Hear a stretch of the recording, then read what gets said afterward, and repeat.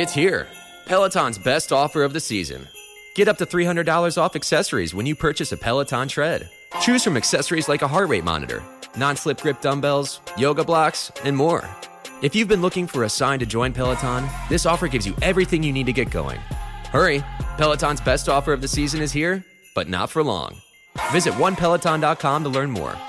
All access membership separate. Limited time offer cannot be combined with other offers. See additional terms at onepeloton.com. When you drive the brand ranked #1 in dependability by J.D. Power, you can stop thinking about what you can't do and start doing what you never thought possible. Visit your local Kia dealer today to see yourself behind the wheel of the brand ranked #1 in dependability by J.D. Power. Kia, movement that inspires. Call 800-333-4KIA for details. Always drive safely. Kia received the fewest reported problems among all brands in the J.D. Power 2022 U.S. Vehicle Dependability Study based on 2019 models. See jdpower.com/awards for 2022 details. The dog is just, it is always snoring. Like, I have this couch. It's my favorite couch. I've had this couch for Recording like 12 in progress. years. I've had this couch for 12 years, and it's my favorite couch. It's like crack or like whatever drug. What's the drug that'll make you sleep? Let's say NyQuil. It's like NyQuil. I get on the couch and I just pass the out.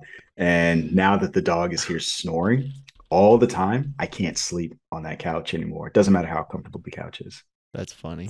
My dog is taken to really pushing on us at night. She's huge though. Getting colder. No, she's tiny. This one is a French bulldog, but I call her Piglet because when she walks, like every step she takes, she snorts like a fucking pig. Yeah, every step, just like that. So I call her Piglet. The kids are now calling her Piglet. Mhm. It's stuck. So yeah, that's the dog and the couch.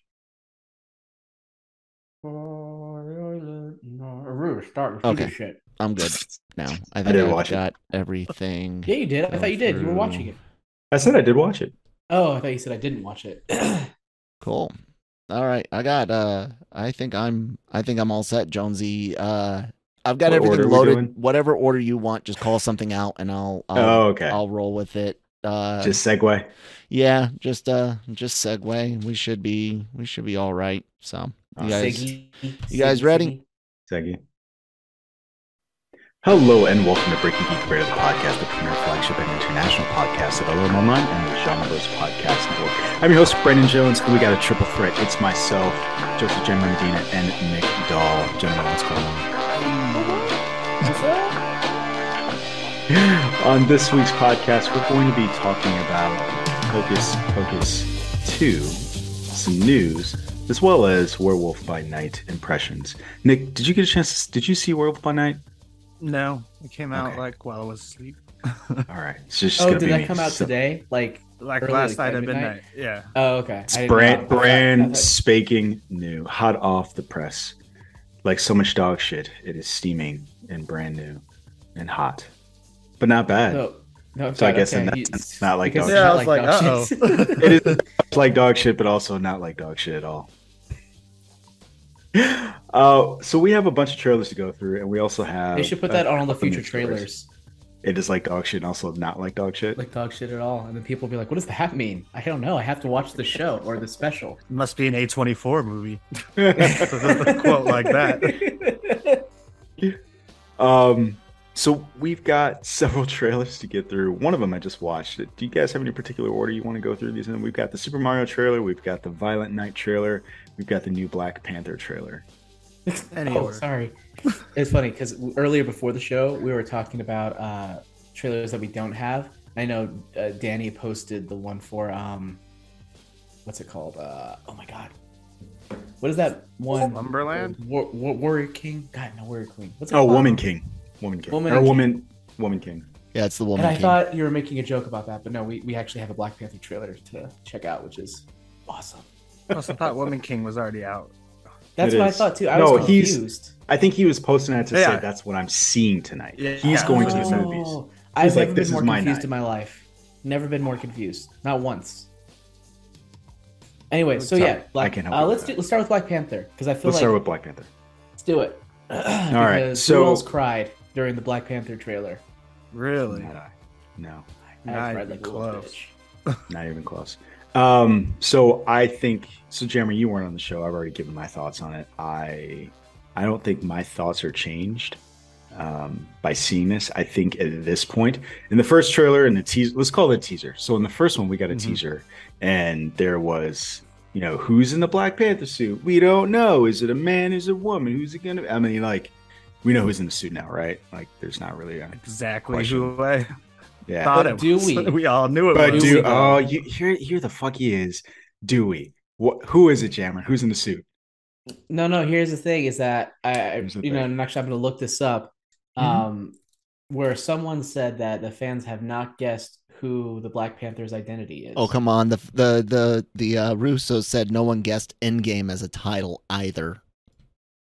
I know. Yeah, that's a bullshit quote, first of all, because it's like, it has to be one of 4 characters. So no one's guessed which of the 4 characters it could possibly be. Not one person has been like, oh, it's okay, but I think one of her guard instead of Shuri. The spirit of the quote is the general consensus isn't correct.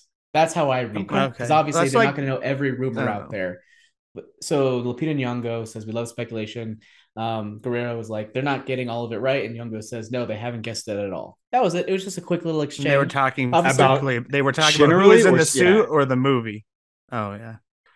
About the who the new Black Panther will be in the sequel.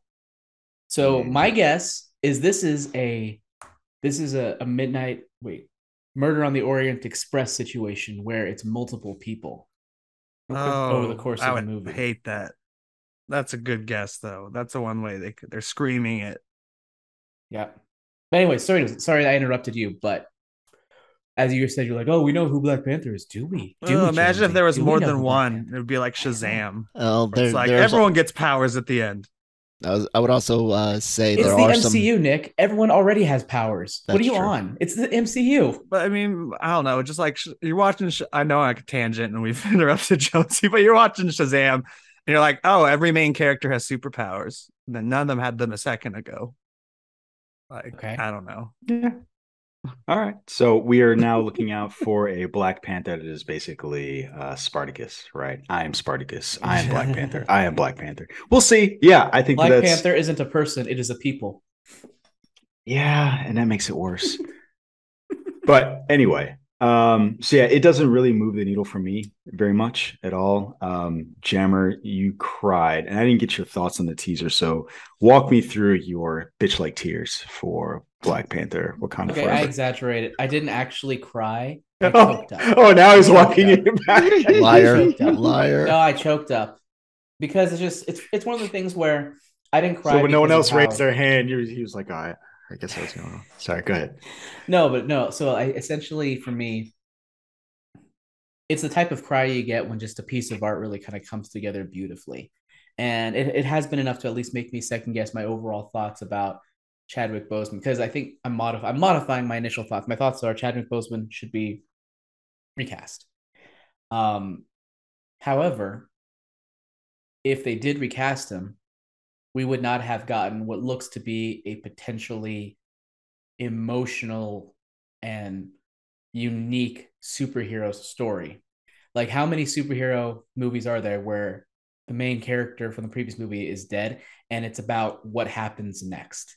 And in this case, it seems like the protector, quote unquote, being gone in Black Panther is the catalyst for, Namor or Namor, or however they're going to pronouncing his name, coming in. They're not pronouncing it Namor? Well, because it's Latino influenced. I see. So I think it might be Namor. Namor. But I have no idea. Namor. Okay. But I don't know. We'll see. But yeah, so this is a story we would not have gotten if they had decided to recast him. Hard disagree. Okay, go ahead. Tell me, because they I would don't have made a movie about Black Panther's death if they decided to replace him. I don't know that it requires that he be immediately recast. Right? You can have this exact same movie. Like, we don't know what happened to him. He is presumed dead. So you've never seen a movie where the person is presumed dead. So you're talking about Skyfall. Sure. Every James Bond movie, actually. Every James Bond movie. Yeah. No, but I'm saying, but he's actually dead. It's not a fake out. He's gone. Like, But that is because of real life circumstances.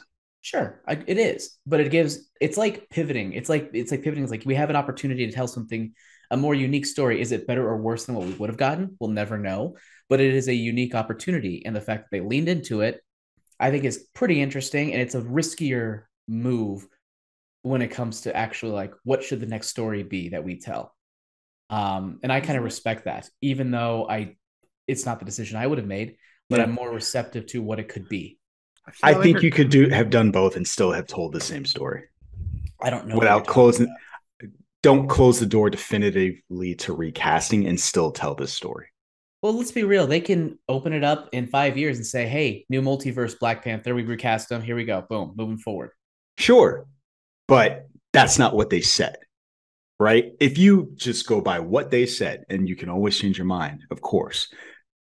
But he's like, hey, he's so iconic, we're not going to replace him. End. Not multiverse, whatever, blah, blah, blah. In all as fairness, time has gone on. We're not going to replace him. Did he say never, or did he say we're not going to replace him? Because I'm not sure if he said never. He said, no, he said we're not going to. He said he is so iconic in any medium. Now you're going to have to pull up the quote. But the initial quote was definitive. The way Jammer just explained how this movie is so unique, I'm like, oh, so this is Spider-Man Far From Home? We're using the movie to mourn a character who died in the last movie. What are you talking about? Like the whole mourning a character to start your movie. But that's not the main like character Far From Home. That's not the same thing. He's the main character of the movie. MCU. That's a Spider-Man. It's a Spider-Man movie. So, you know what's hard about trying to find stuff on Google is whenever you try and look something up, the only thing you get is the most recent thing. Jonesy. I just I don't want to try to read it out loud because here I've got the quote. I'll just put the quote in the chat for you. There you go. I'm pulling it up. Thank you. There you go. No. So this is not the quote. That's not the quote. Okay. That is more, and that's what I'm saying. It's hard to look stuff up because you find more recent. This is a newer quote. He's saying much too soon. That's not what he first said. So you guys keep talking. I'll see if I can find this. So go and tell me more about why this is Spider-Man Far From Home. No, I already said why it is. I will say give my opinions on the trailer.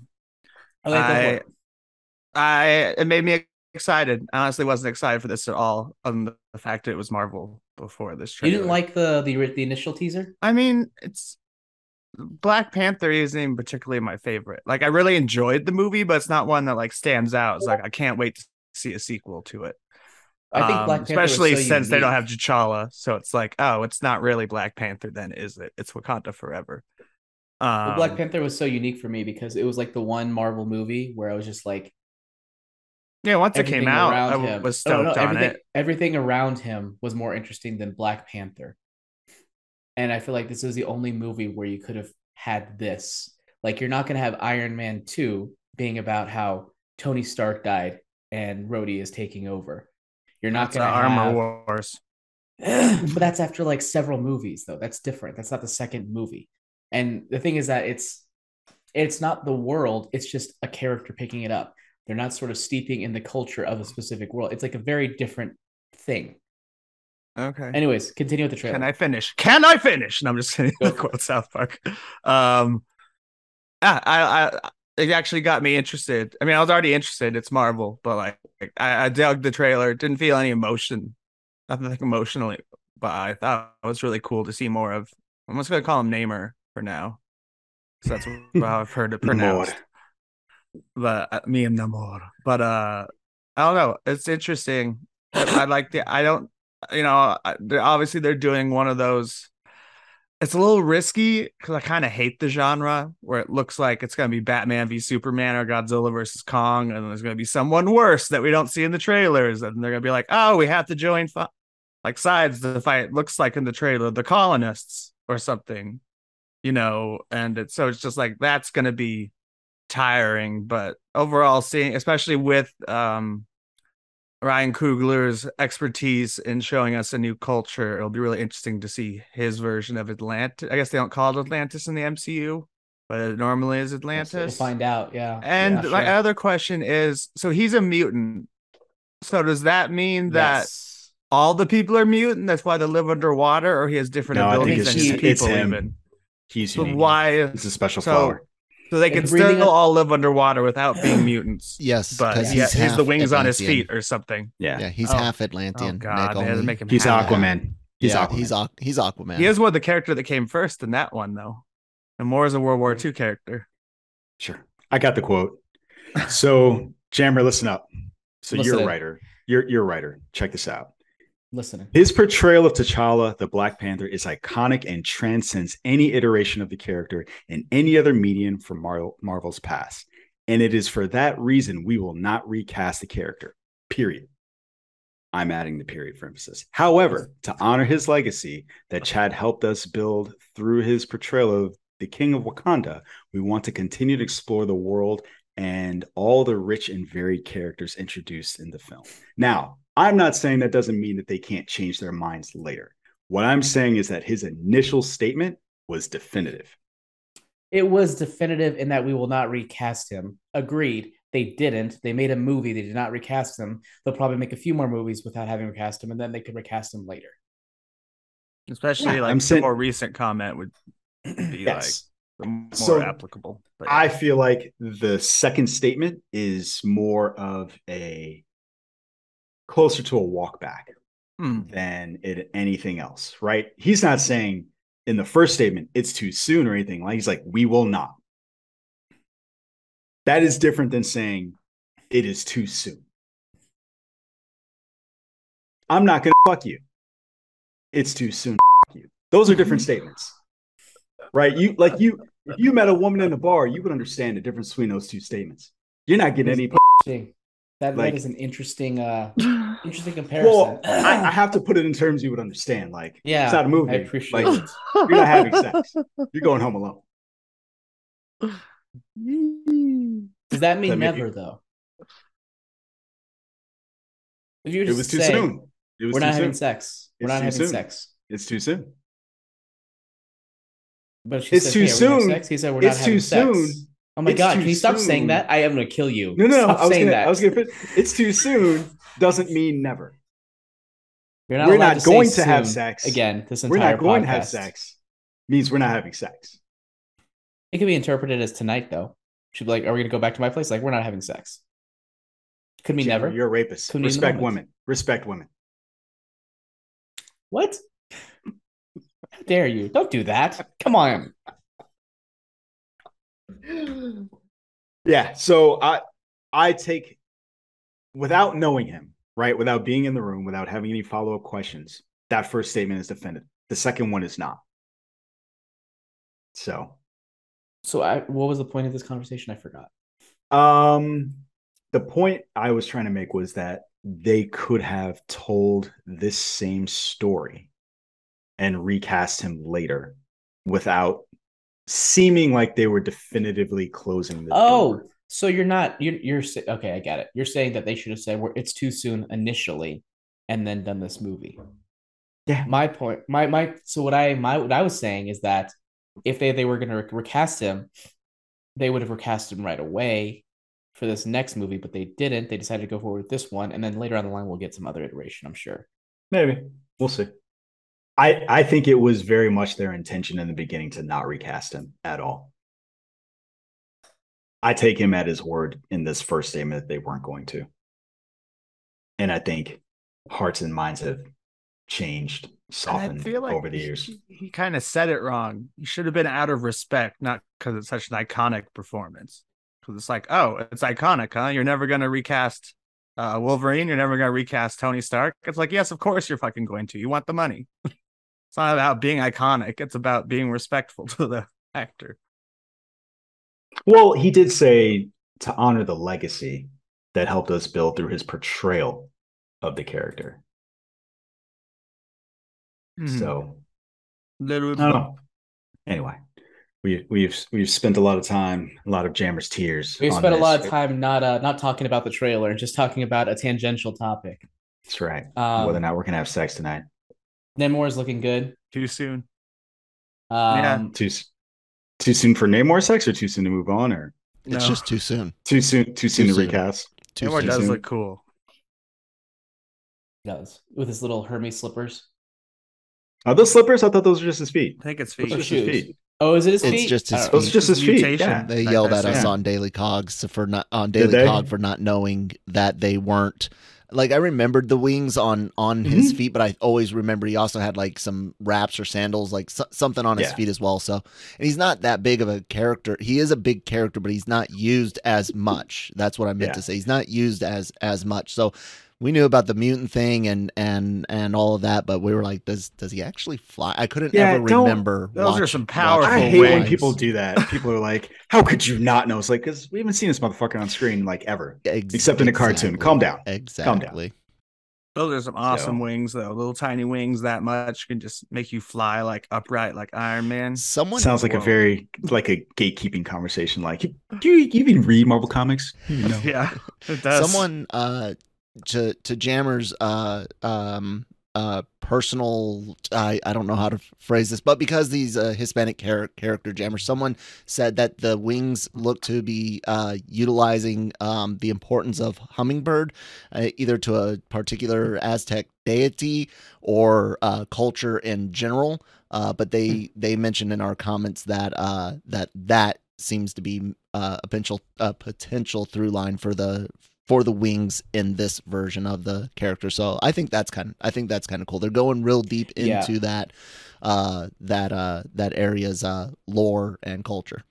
So Jammer, what I'd like you to do is move the mic character very close to your face right now, and then speak for all Latino people. How do you all feel about that? We're the Latino people. Well, I just think it's cool because like, isn't the character kind of more Southeast Asian inspired in the comics? And the fact that they're kind of like, hey, let's just go ahead and make Latinos. Like, they haven't had one yet. Go ahead and give them one. The closest thing they had was Falcon, and that guy didn't even wear the wings yet, and I didn't really like him that much. He didn't really do much. He got knocked out by one of those extremist people, except not extremist, the other one, the Super Soldier Brigade, whatever you want to call them. So yeah, we got one, which is great. I'll take him. But yeah, whereas like Star Wars, every other character now. As far as the cultural aspects, I can't speak to like knowing how wings on feet relates to anything Latino. But that's my ignorance. No, I just meant that the fact that they're going that deep into a culture that hasn't gotten that treatment on screen very much. That's all. Not just how much do you know about it or anything like that. But all right. No. But the thing is, I'm not familiar of any aspect of yeah, Aztec culture that has that, but I mean, I don't know that much about it. Yeah, frankly. Interesting. You guys ready to move on? Mm-hmm. Did you like Ironheart at all? Anyone? Anyone that was awesome. I forgot that Ironheart was in it. No, Ironheart's awesome. Awesome possum. Yeah, I think like she's having fun. I'm looking forward to seeing how they build out this character. I like the relationship they seem to be building with the Wakandans. I think I'm more interested in that than seeing her in the suit. I don't know why. I think I just like relationships because we've seen characters in suits before. It's like it's all about the human underneath it. Yeah, you're right. That's what made Tony Stark so interesting, and that's hopefully what makes her so interesting. But I like just how epic this feels because it's not just Batman v Superman. It's culture versus culture. It's like legitimate epic war type thing. And I'm just excited because we've had so many of these movies recently where they're jokey and lower stakes. And this one just feels like, okay, we're bringing it back to, Endgame status quality in terms of the stakes and what's on the line and everything. So it's just like, I'm ready for that. It's funny. There's this YouTuber and I forget his name. Man Carrying Thing, I think is his name. And I forget that wrong. I apologize. He does these little short skits and he does this whole like little 30-second sketch where he talks about, and it was doing a Marvel Studios presentation. And this is the next one is going to be the jokey one that people don't care about. And this next one's going to be, it's going to be fine. It's going to be fine. And this here's the one that actually people are excited about. And then like kind of just going through that like that. And I thought that was pretty spot on. And I feel like that is what this is for me, is like the one I'm genuinely excited about. And I hope it's good. Ryan Coogler, Marvel Studios, please don't let me down. I love when you said that no one really cares about Batman v Superman. And it's like, no one would have said that before 2016. I didn't say that. I didn't Well, say like that. you I said, said this is it. bigger than Batman v Superman. You just said I that. didn't You're like, s- this is more No, no, epic no, as no. far as Well, no, warring no. tribes and stuff. This is what my point is, that it's instead of it's like The it's stakes. people versus people. It's not person versus person. Okay. That's what I was saying. I don't know. I mean, I guess the important question is, do they bleed? That's what matters. That's what I want to know. Bleeding. Something's really certainly bleeding. Whatever the line was. Moving on. We got more show. We got more trailers. All right, let's do BP'd it. it. We beat the Black Panther to death. We're moving on to Mario. Let's bring him to life. There are some who are up fucking set. So we got the trailer. Who, buddy? I knew it was going to break the internet in buddy. an angry way. I mean, I have a theory about before this. it came out. I have theories too. I'm so excited to talk about this. Let me set it up first. So we got the first trailer for this. We've got a trailer, the Super Mario Brothers movie. This is a film that is coming out to stars Chris Pratt and Jack Black. And apparently people are really upset. I'm sorry. Let me go through the rest of the cast because this is a huge epic cast. We got Charlie Day as Luigi, Anna Taylor-Joy as Princess Peach, Seth Rogen as Donkey Kong, Jack Black as Bowser, Keegan-Michael Key as Toad, Fred Armisen as Cranky Kong, and Sebastian Maniscalco as Spike. Like they went super deep with this character. Who the hell is Spike? Is that the one of the Koopa-ling people? I think so. Hold on. Yeah, I think he's one of the. Yeah, he's one of the Koopa kids or something. He's actually not a kid. That's actually was an American construct. He is just an underling of King Koopa. He is just a green toad-like character. He's like an underling, throws spikes. Okay, he just does stuff. What was I going to say? So huge cast for this. The trailer, in terms of animation, to me looks fantastic. Oh yeah. Chef's kiss. I can't.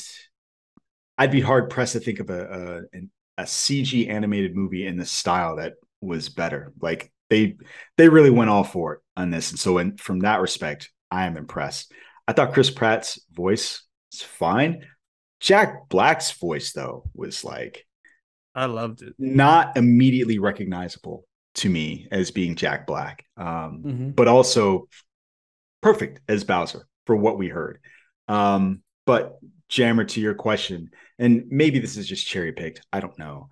And this is from Variety, so they gathered a bunch of tweets, and people are saying that the way he said, it's one person on Twitter is like, "Hey, I showed this to my kids, and they laughed and thought it was terrible." Someone else, you can tell Jack Black put a ton of love and heart in his Bowser voice while Chris Pratt just spoke. Kind of weird, but the visuals are absolutely fucking stellar, blah, blah, blah. Holy shit, it's just Chris Pratt's voice. Me listening to Chris Pratt coming out of Mario's voice, and it's a sad picture. So like people aren't happy about it. And let me toss out my theory about this. I'm curious what you guys will think about this. No one goes to see Chris Pratt movies, right? I don't. I go see Marvel movies that have Chris Pratt in them. I go see Jurassic Park movies. I go see Jurassic Park movies that have Chris Pratt in them. Passengers, never fucking watched it. There's the Terminal List on Amazon. I only watched the first couple episodes because my mom was like, it's really good. I watched the first couple episodes, never finished it. I am not a Chris Pratt fan, and it's very interesting that Hollywood keeps like, hey, you like Indiana Jones, right? You want to see new Indiana Jones? It could be this guy. You want it to be this guy? I'm like, no, fuck off. I don't want that. But it's fascinating to me that they keep putting him in front of me, and to me, it hasn't taken. And it seems like this reaction is that. And so I'm curious what you guys think of A, the trailer, and B, this kind of backlash to Chris Pratt. Do you mind if I jump in to help you hand that off to Nick directly with this voice thing from something he said to us? I don't even think it made it onto our Marvel multi. I think it was after. We were talking about what will the voice sound like, because honestly, no one would go watch 90 minutes of It's a me, Let's Go, and even if they added losing their shit over right, it, but they would it would sound so awful whether you kept it to minimal lines or you wrote out a whole script of that style of speech. Nick said, "What if he just does the Bob Hoskins thing and makes him a New Yorker?" And I was like, "Holy crap! You're right. I never even thought of that." And they did it, Nick. So good call. And with that context, guys, go Nick. I mean, so that's what they did for the cartoon, right? So as well, do the Mario. I want to dig more into that because from side to side. But yeah, so essentially here we have well, I do understand a criticism of Chris Pratt's voice though, because I have a rebuttal against that. So in it, he kind of goes, "Mushroom Kingdom, here we come." He delivered it kind of like that. It's not really. It felt like he had phoned in that line.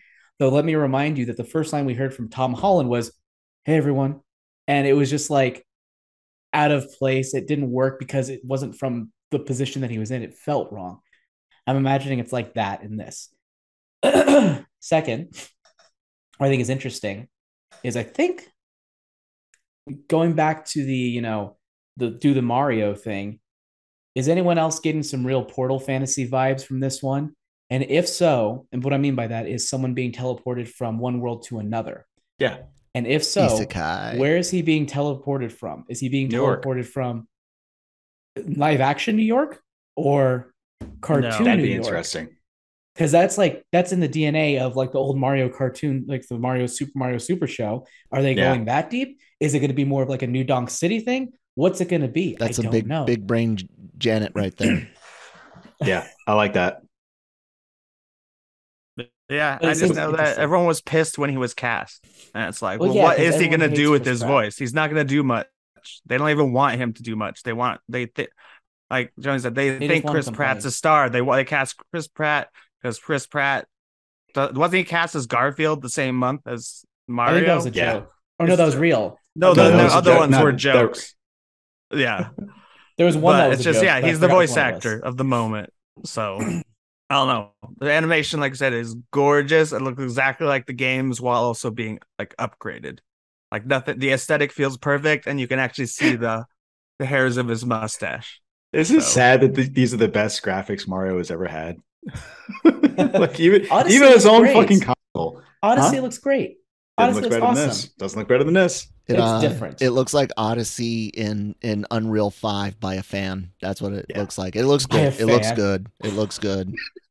What do you mean? The movie's always going to look better because you sound ignorant. It is pre-rendered. It's not rendering as you play.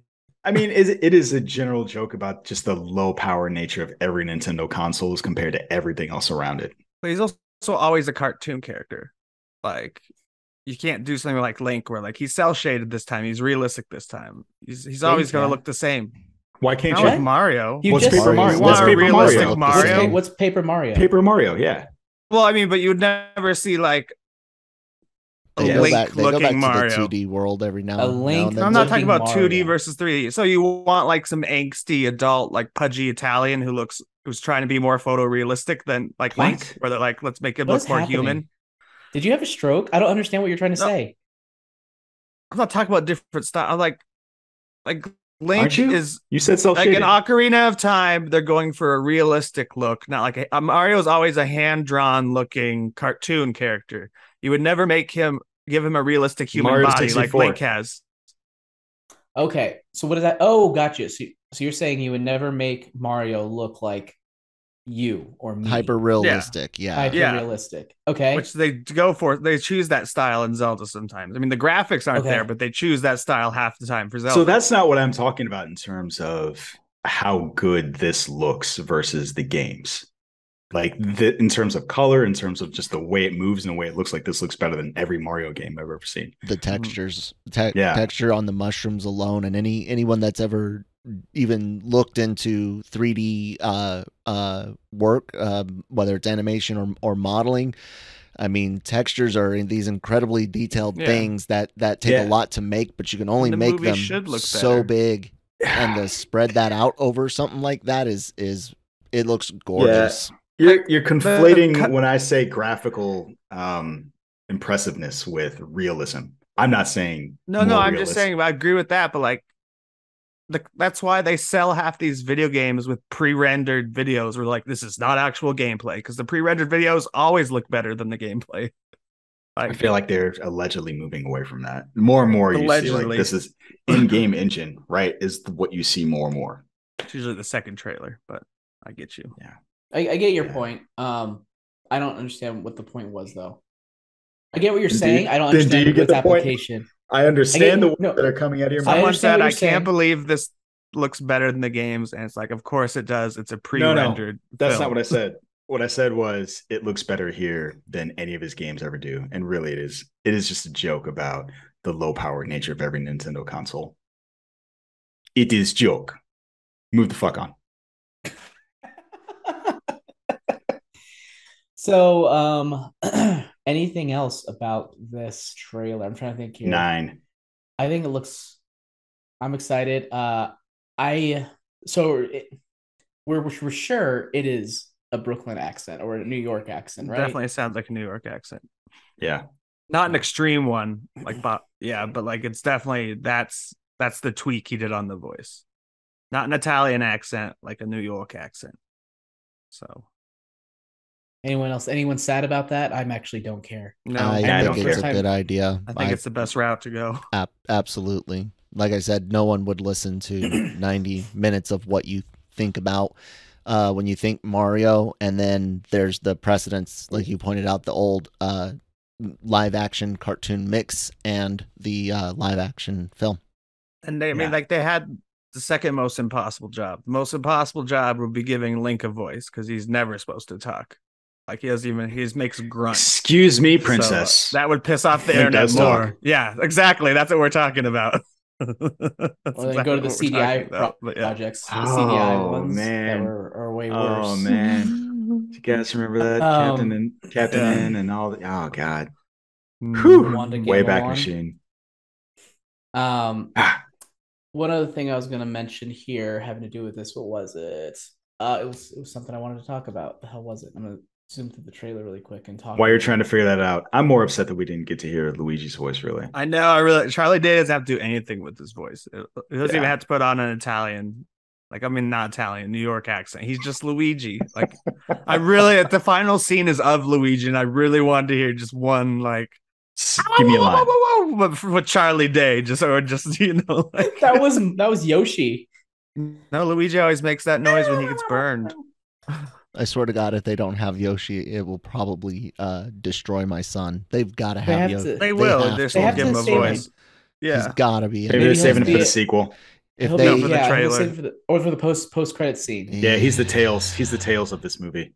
Exactly. I'm sure he'll be a big part of it. It's just he's not a voice actor, so he hasn't been announced. Lucas loves Yoshi. It's his absolute favorite. But it is. I'm hoping we get some of the Bowser kids, so we can get those musician references like Iggy Pop.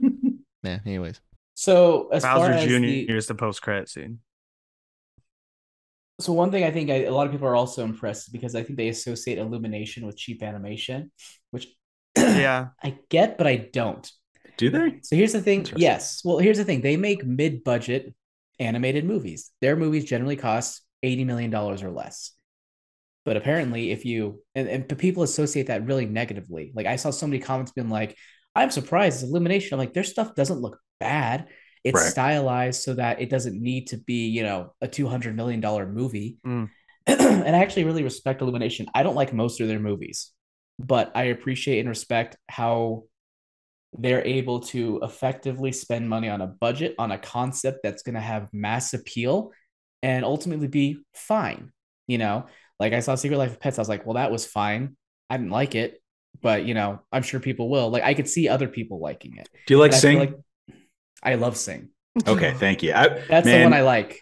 I had to fuck you in the chamber if you said you didn't like Sing, but good on you. No, I love Sing, and I really like the sequel too. Not as much as the first one, but I like both of those movies. Yeah, that's still fun. Yeah. So yeah, but I think because I like Sing, I had relatively high expectations. I'm like, these are really smart business people. They know where to put their money, and they would be smart to know to put their money in a fucking Mario project if they need to.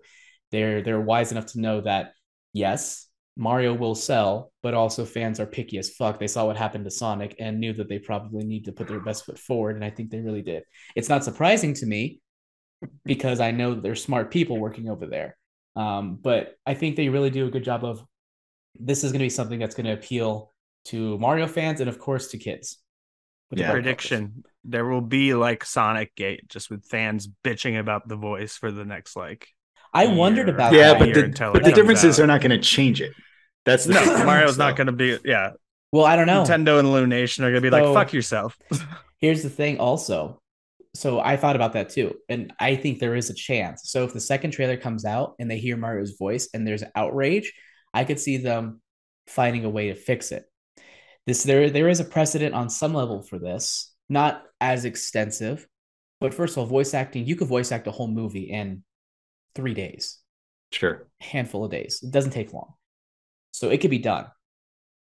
They did this with Yorick Burnison in the Golden Compass movie, which was originally played by Nonso Anosi. Mm-hmm. And the last minute, they're like, we need to make sure that this movie does well. We're going to replace him with Ian McKellen last minute. So they replaced his voice with Ian McKellen at the last minute. Is Yorick the bear? Yeah. You know how hard that actually is to do, though? I didn't say it was easy. I just said it could be done. With CGI, because then I guess it's less hard with CGI because Mark Hamill replaced. Can't remember who he replaced in Batman the Animated Series. Tim Curry. And so back then, since it was already animated and it wasn't CGI, he had to all of his lines, including his laugh, he had to match to what was already animated. Anime actors are doing that already with anime, so it's not. And it sounds silly. Real. I mean, you haven't seen the good anime dub, apparently. Yeah. You what? What are you talking about, Nick? You watch Summer Wars, the movie that you say has a lot of adult aspects to it, which I don't understand. Whatever. You know my opinion on anime. Not changing. Let's move on. Are we moving on? Are we ready to move on? Let's move on. All right, moving on. What we got next? We got Violent Night, which I feel like we're barreling towards here. So we've got a trailer with who's that one guy from The Thing? David Harbour. Thank you. Somebody else do this because I just watched this because I forgot. Okay, so you did it. It's Die Hard with Santa Claus. Yes, yes. It's funny because we watched this. I actually ended up watching this. I knew this was on the list to watch for today, but last night before going to bed, because I was going to watch it this morning, it came up as an ad, and I was like, "Oh, we may as well watch it before our YouTube video." And I was with Kirsten, and legitimately halfway through the trailer, she was just like, "Someone just said I want to make an actual Die Hard Christmas movie and made this movie," and I was like, "Oh yeah, that's exactly it." Somebody was like, "Throw something into the wall." I'm so sick of this fucking debate. I'm going to do it. I'm going to do it. Pretty much. Yeah. So it looks, so here you have Violent Night, you have a violent Santa Claus who, and I actually think they really did a good job of threading the needle, because I thought it would be like, oh, Santa Claus is going to fuck you up, which he is, but he also kind of has that, he's still Santa Claus. He's there to help you, kid. Like it's another line of the mic, the walkie-talkie. Yeah. So like, he's still, in theory, a good person. And it seems like the John Leguizamo's crew are the ones that are like the true villains. Yeah, Luigi, right? There's your connection. I want David Harbour to play Mario now. That would have to be live action. No. Yeah, absolutely.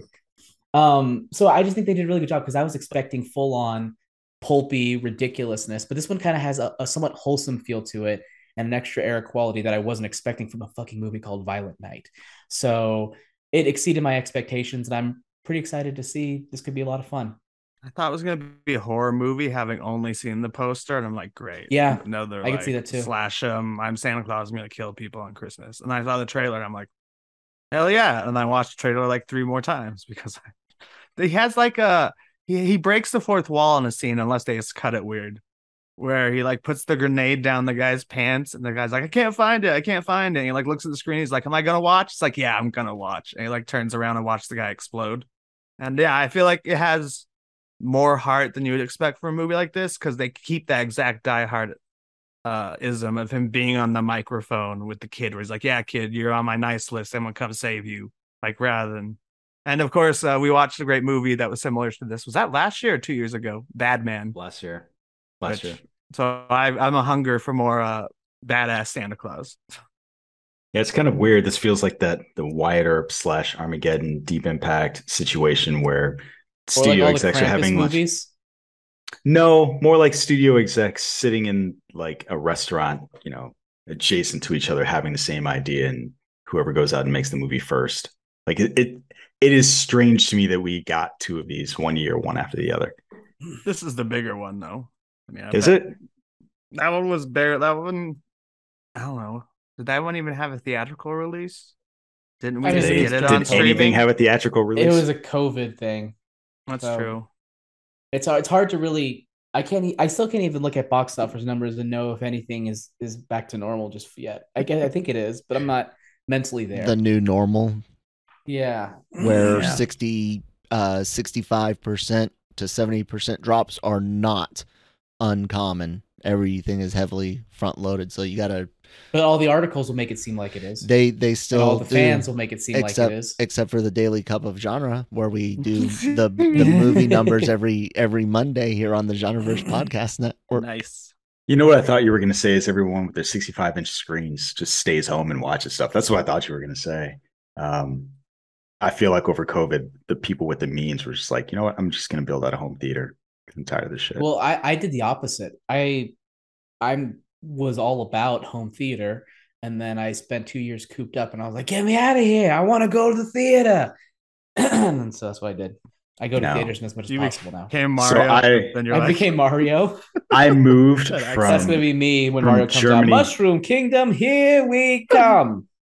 I moved from Germany to Virginia, and they broke my TV. So that day I went out, I bought a new TV, I bought a sound bar, and I bought a bass to go with it, just so I could have a home theater and not have to worry about going out. Also, I was angry. And I get your point, but at the same time, for me, the home experience still, no matter how good your setup is not going to prevent distractions from popping in constantly. Listen, it's not going to prevent me from looking at my phone constantly. Me having that undivided attention in a theater is very, very important to the experience for me. Priceless. It depends on what movie it is. So there are two things. One, it depends what movie it is, right? There are some things that I can split my attention, and it doesn't detract from my experience. That said, I don't remember if I talked to you guys about this on the show or not. I do remember Danny reacting to it, so maybe. When I went to see Black Phone, everybody was on their fucking phones. Like, everybody around me was on their phones, bleeping and blooping. I could hear everything from their phones. And so I would almost rather be at home doing that myself rather than going out to the theater and the potential getting into an ugly confrontation. I'm like, hey, do you mind shutting up? Hey, fuck you. Like, oh. So I hear what you're saying. I would rather be at home. I'm spoiled because, not to be like, oh, Alamo Drafthouse, but Alamo Drafthouse, it's not really a problem usually.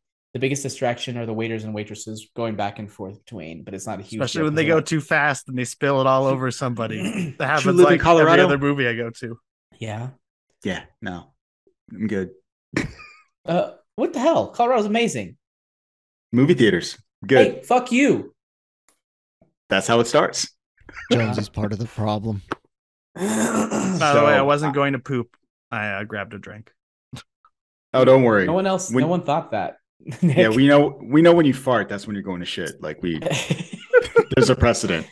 We were playing D&D last weekend, and Nick kept farting. And we're like, stop it. He's like, I can't stop it. You can't stop it. It's like, yes, you can. It's a bodily function. You'll explode. Yeah, but you could go to the bathroom and let it out there so it doesn't freaking stink. I thought you were gonna say it was like your power. Like it's on my chart. It's on my D&D chart.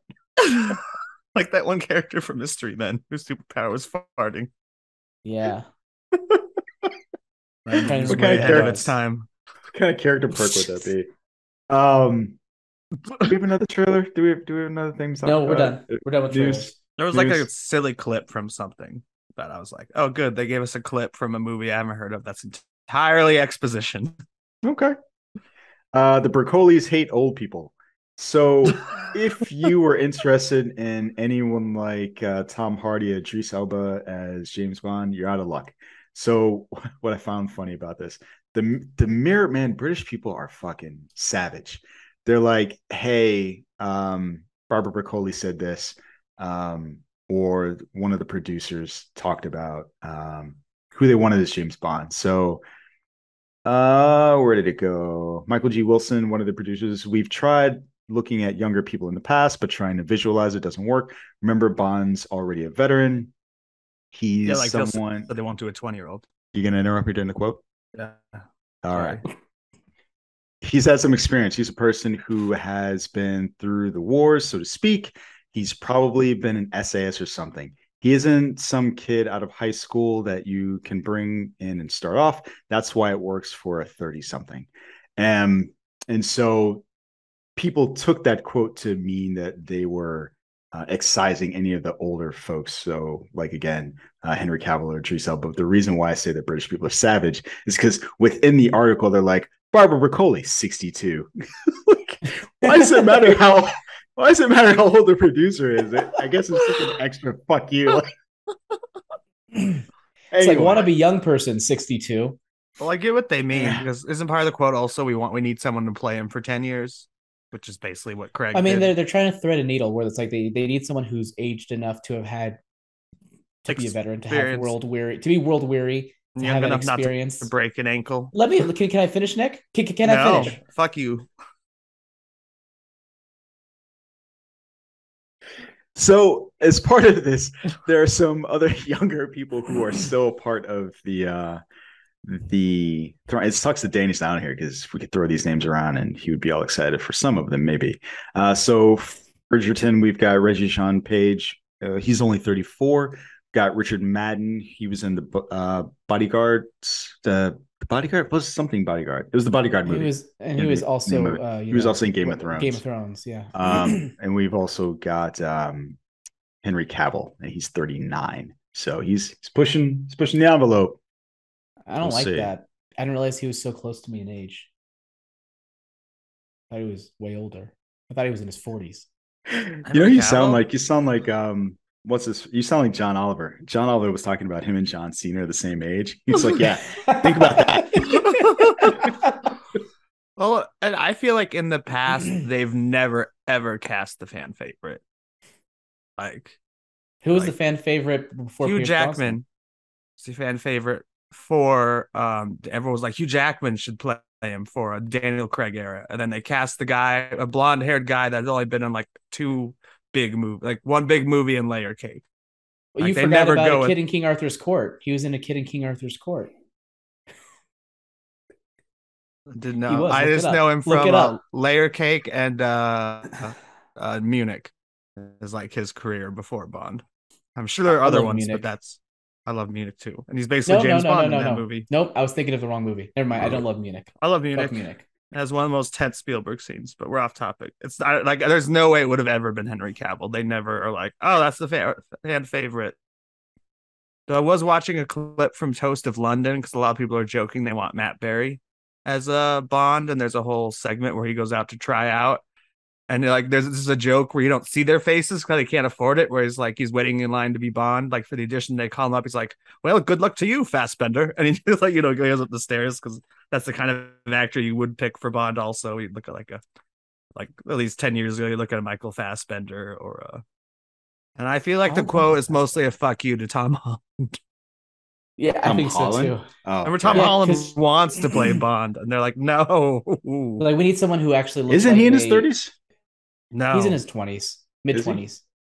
He was like 18 when he did No Way Home. He's like 26-ish. I mean, original, if I'm not mistaken. Yeah, but he still looks too young. You also have to get someone who looks old enough. He's like Leo didn't look like an adult until he hit like age 40.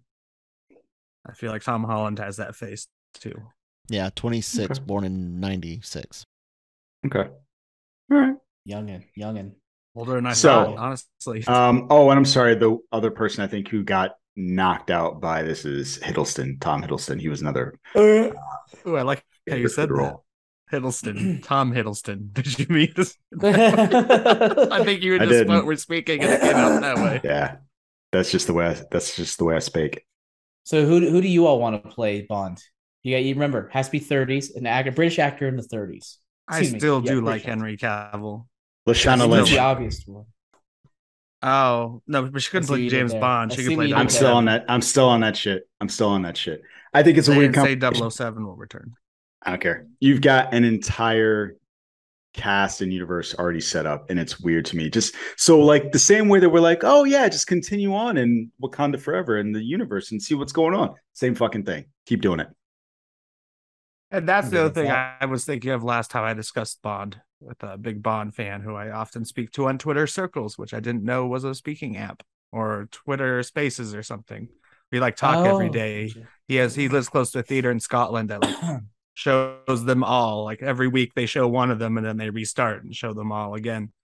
And we basically both agreed that yeah, they have to recast everyone, since that world was so like, that was the Daniel Craig era. It had a beginning, a weak middle, and an end.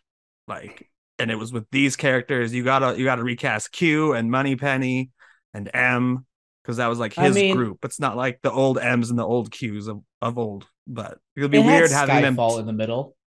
That's true. Every other Bond film. Yeah, he had three good movies. And 2 bad 3 ones. out of 5. It was really every other. It's like the rule of Star Treks until they started making good Star Trek movies with JJ. So that's just a line from Spaced. Like they talk about the rule of Star Trek, where it's like every other one is good. That's not what that phase is for. Is like with JJ, it was like because what were we talking about? Who is cast as what? We were talking about Black Panther, and they were saying, well, everybody doesn't know. It reminded me of JJ Abrams when he was like, oh yeah, that's not Khan. Sure the fuck is. Well, JJ Abrams is, Mr.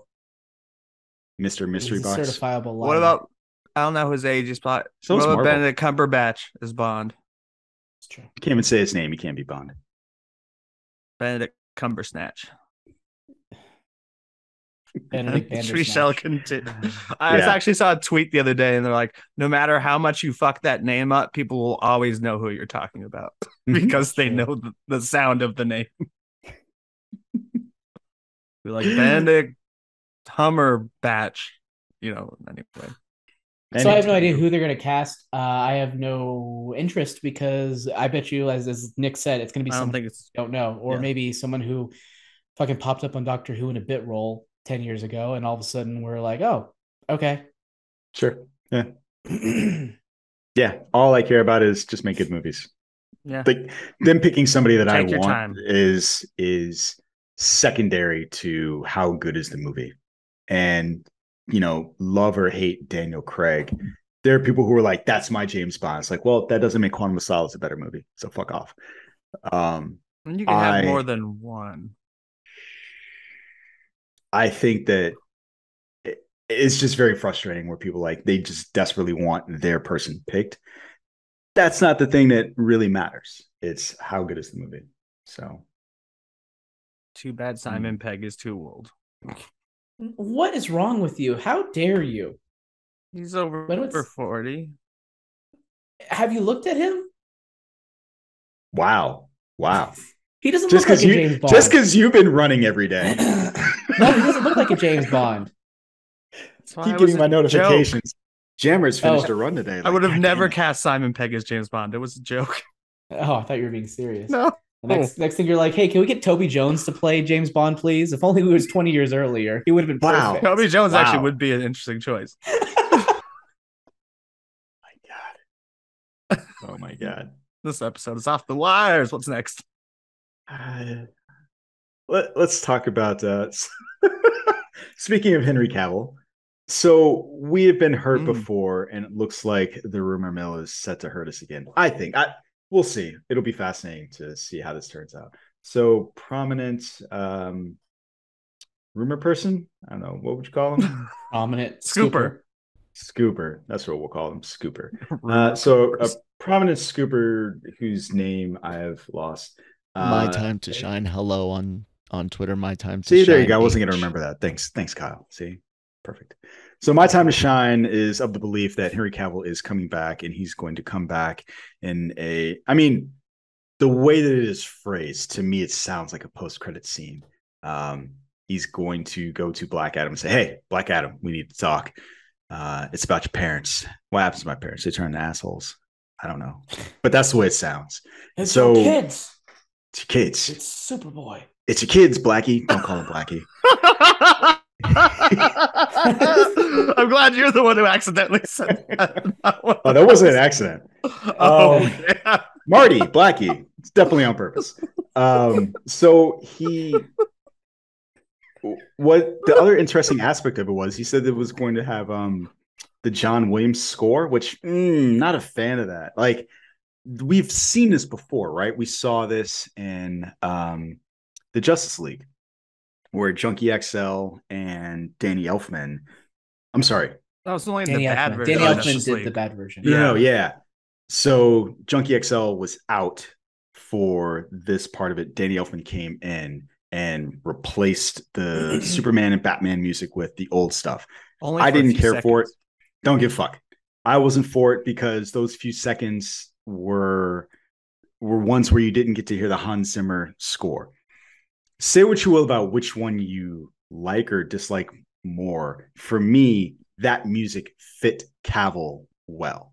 And for them to take it out and replace it with the John Williams music kind of sucks, especially because that version of Superman and Clark Kent, that was Brandon Routh. Yeah. So the sequel to those movies, like if that was like what you really wanted, you already had it and nobody wanted it.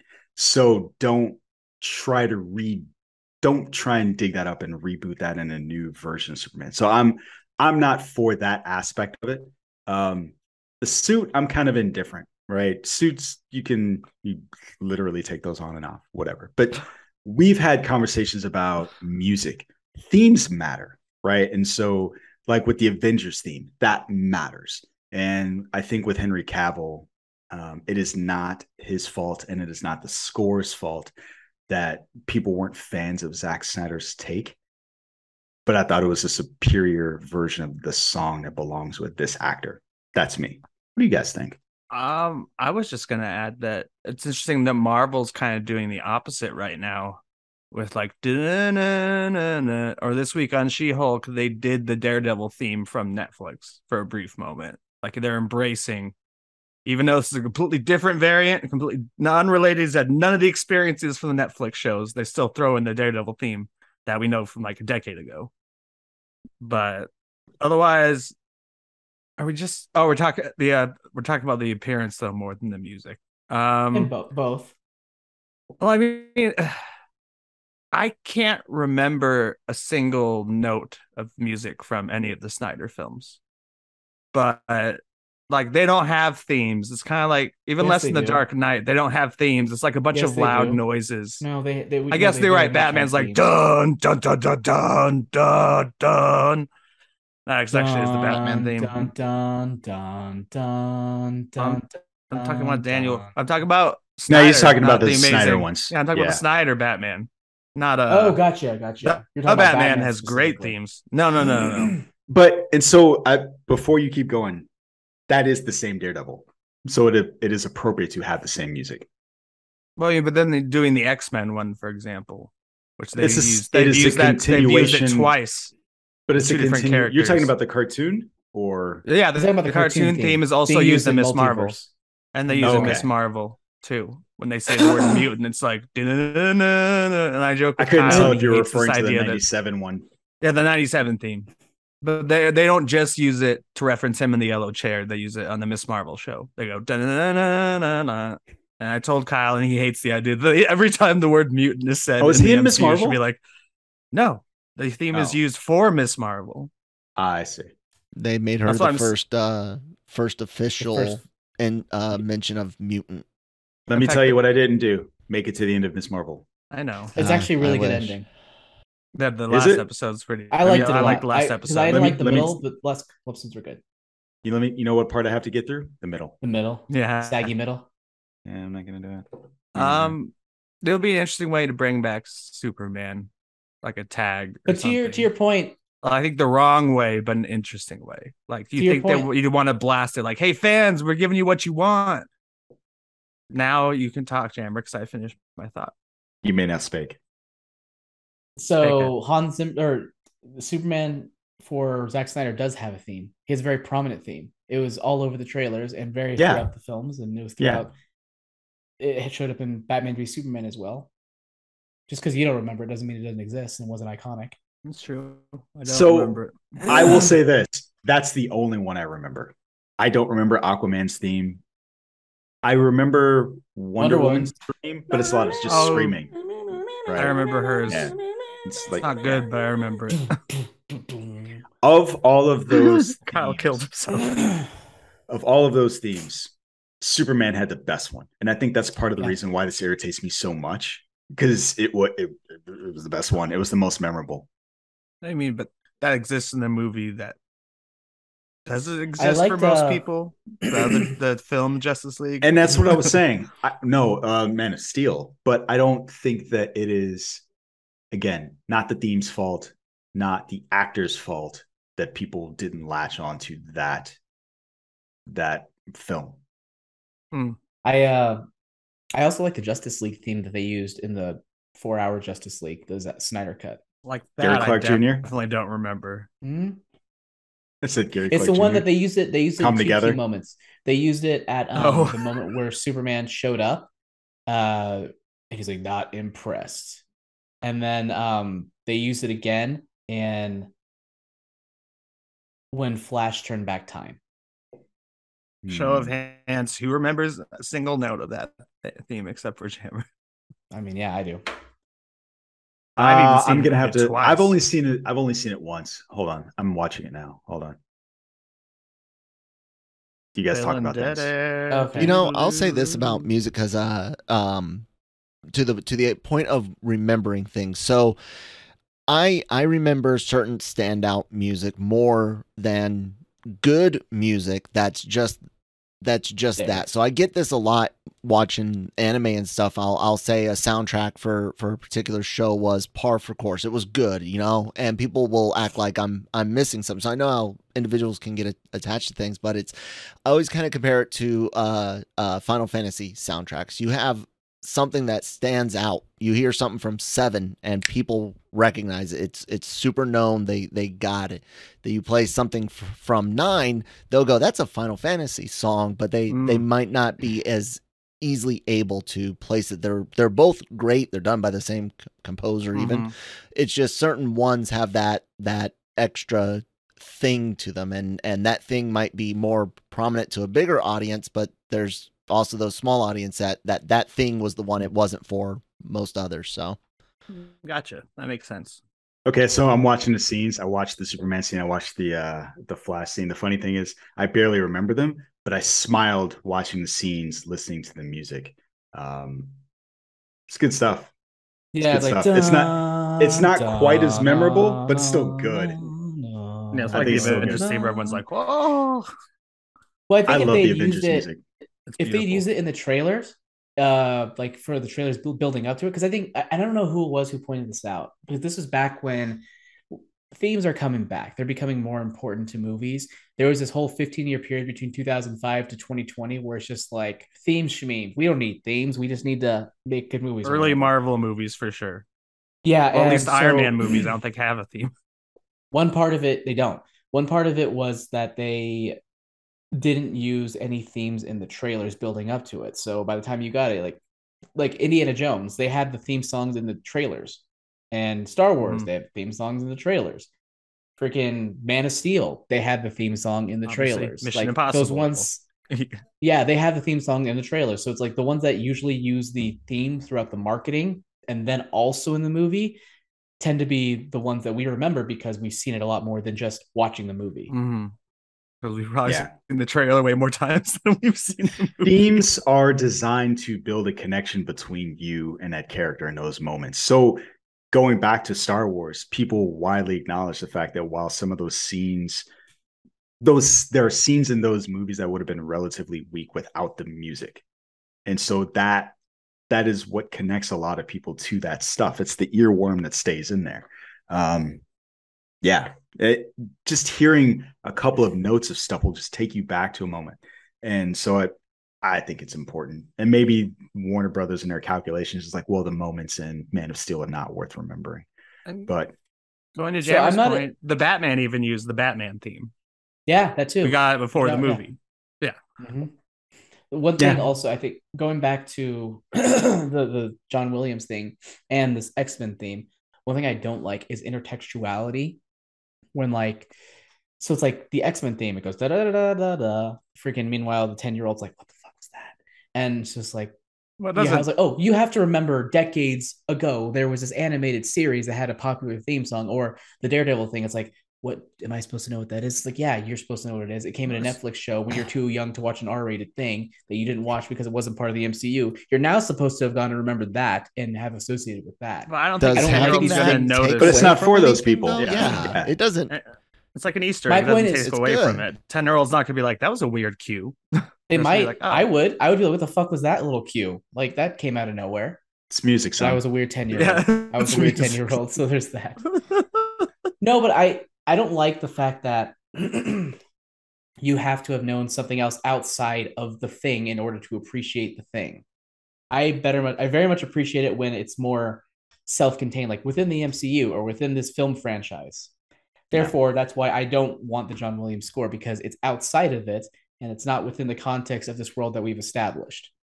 I know you all disagree. Well, I agree about the John Williams score. I wouldn't want to see it in that scene. Didn't like it in the Justice League cut, but I still like the Danny Elfman score for like the minute they used it, just because I like that score in the Justice League cut.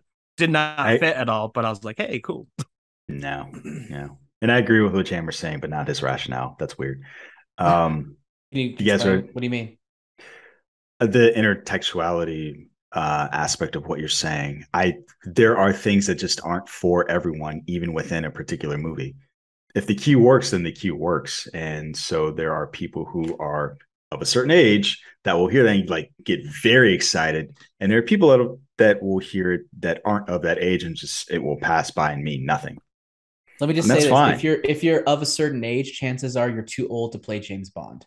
That's all I'm saying. That's fine. But last thing, I just think I was gonna say there's no way Warner Brothers is that stupid to bring back the Man of Steel. I mean no, that immediately thought, yes, they are stupid to use the John Williams. Yeah, for everyone that can't see this podcast, I'm like glaring at Nick like, yeah, it's just now? Well, I had this moment, I thought process. I was like a millisecond after I thought that, I'm like, oh wait, they are. Wait a minute. I mean, they're stupid enough to apparently bring back Ezra Miller for reshoots for The Flash. Wait, I'm sorry. Before you move on, damn it! I'm sorry. I didn't know that. Do you think this is actually true? The John Williams thing, the Superman thing, period. Yeah, because I wouldn't be surprised.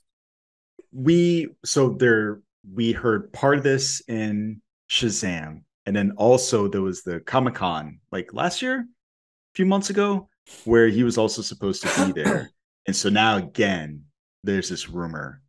I think there's a difference between supposing to be on stage at a convention versus being. That was D23, not the Comic-Con. That was the Marvel thing where they're like, we're gonna walk out Henry Cavill. No, he was supposed to be. It was supposed to be Comic-Con at the DC Warner Brothers. Sorry. Can you say it again, Saturday. Kyle, for the Knicks in the back? Yeah, it was San Diego Comic-Con 2022 there, but it's never happened. Yeah, it just didn't happen. No fandom, no Comic-Con. Your Earth just left unprotected. July of this year. Yeah, that was disappointing. I was really upset by that. Warner Brothers gonna Warner Brothers, I guess. So I'm sorry. I trampled all over Jammer's perfect smooth ass segue. Jammer, you want to go ahead and key that up again? I got the story for you guys. Yeah, so there's some new developments regarding Ezra Miller, though not the kind that you are likely all fearing. He did not, I don't know, try to summon the evil demon lord Vecna to take over the city of town of Hawkins or whatever. He didn't do some other random thing or make me more concerned about his current mental health issues. In fact, it looks like he returned for a day of pickup shots for the Flash movie, which is the same Flash movie that we're all like, ooh, are they still going to release it? I don't know. Like, can they not release it? I don't know. But this certainly sounds, based on this, that he had a meeting with the folks at Warner Brothers, that the meeting was positive and resulted in him going back into some post-production, or not post-production, pickups and all that. So my question for you all, let's start with Nick here. Do you think this is a good thing? And do you think they should be doing this? I mean, it's already built into his contract. That's how reshoots are built, and time is built into everyone's contract. And if they want to make the movie better, why? I mean, why not? Like, But should they be actively engaging him when well, he's I so mean, at this point, controversial? they'll never cast him in anything else, including a Flash 2, I feel. I So, didn't like, think if he'd be back for reshoots. I thought they were done. They're like, no, you did your work. You fulfilled your contract. maybe We're done. the reshoot was put there to set up a scene where he gets replaced by another actor. Like we were just like, what if he woke up after the Flashpoint and he's Grant Gustin, or just someone completely different? Like, what if his reshoot, without him knowing it, was him setting up his replacement? There was a recent, actually, I think it was My Time to Shine, actually commented on this. Um, he said Keaton is still the new Batman for the DC at the end of the Flash. The only change they made was adding Cavill. And then I think he also mentioned that there were no rewrites to the Flash after principal photography. Photography completed and no big changes to the story originally scripted.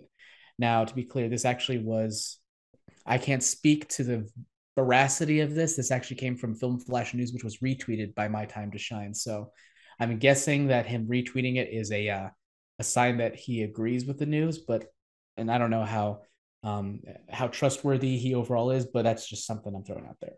So Jonesy, what are your thoughts? Whether or not they should still be engaging with him, I don't believe in. I don't know what the reshoots were for, so I don't know. And if it turns out that it is a way to have him exit the franchise, yeah, sure.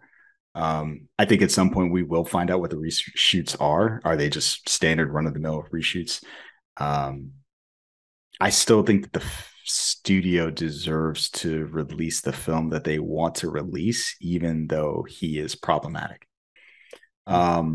I would love it if, like Nick said, so whatever the three-note musical cue is from Back to the Future, with the, or whatever it goes. I would love that if like somebody wakes up. Yeah, I want that. Like somebody wakes up and then it's not Ezra Miller. It's someone else as him. Just him mucking Hopefully about not with Grant time. Gustin.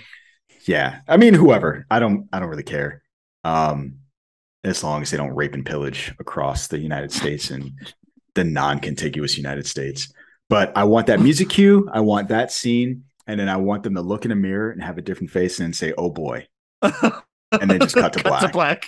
Cut to black. Just like Quantum Leap. Just like, oh boy. Done. Here we go again. Yeah. I watched that first. By the way, brief segue. I watched that first episode of Quantum Leap. Not coming back for more. Not coming back for more. No, everyone was talking about it on Twitter, and I'm like, why is this trending? And then days later, I saw a commercial for Quantum Leap. I'm like, oh, it's not because they rebooted it. It's not good. But I'm sorry. Anyway, yeah, those are my thoughts. Until I know what the scenes are, I can't really say. The studio made a contract with him. Reshoots are normal. So yeah, I'm just hoping it is an exit to the franchise. What if it's not? What if they decide that, hey, you've gotten to get the help you need? Maybe they have had some dealings with whoever they were dealing with, and they settled out of court, and things are supposedly amicable. Do you think they should bother bringing him back? No. No. I mean, he's gotten. Will Smith's has like harsher punishment than Ezra Miller so far. So fuck no. Yeah, Warner Brothers Apple is sitting on a completed, what they thought was an Oscar contender, Oscar-worthy Will Smith movie. I think it's called Emancipation. They haven't released it because of they released a trailer for it recently or something. I think they are releasing it now. Yeah, I think they are. Yeah. So, but they had just been sitting on it because of this. No research required. And they're like, well, I don't know. It's like, I don't know, Will Smith, we saw him slap somebody. That's like, that's basically a felony. Like 3 strikes, you're out, Will Smith. It's so prison scary. For life. It was so frightening to see. I was to see someone get slapped. Terrified. Terrified. Do you know how much danger that puts us as podcasters in? It could be us. I would love if Will Smith came in the door behind me, just punched me in the face. Get my name out your fucking mouth. Get Ezra Miller's name out your fucking mouth. Oh, Yeah. the memories. The memories. Yeah, that's what I'm hoping. We'll see. We'll see what happens. You guys ready to move on? Do we have any more stories to cover, or can we jump into this review that we Let's jump haven't? into Hocus Pocus. There's going to be a new Planet of the Apes movie. Ta-da! And it's not called Planet of the Apes. It has an overly long title. There's that news story. Kingdom Let's of the move Planet on. of the Apes, and it's a it continues off the timeline established by the previous trilogy. Wonder if Reeves is involved. The end of story. That's what we got. That's the news. You could have just actually skipped it, Nick. I know, You but we got it I don't know done why- quick. It's going on longer than I need to now. I don't think Let's go there's ahead. a point in bringing up a story if we're not going to delve into it. So moving, let's go So ahead the and move people on. know. But yeah, let's move on. You're right, because we're their number one. They didn't hear anything about news until they heard about us. Until they heard it from us That's a right. week late. In many cases. Hocus Pocus 2. A week late. Yes. It is a Disney movie that did in fact come out. We were talking about it, as Jammer said, a week late. This is a film that stars Bette Midler and Sarah Jessica Parker and Kathy Najimy. I hope I said her name right.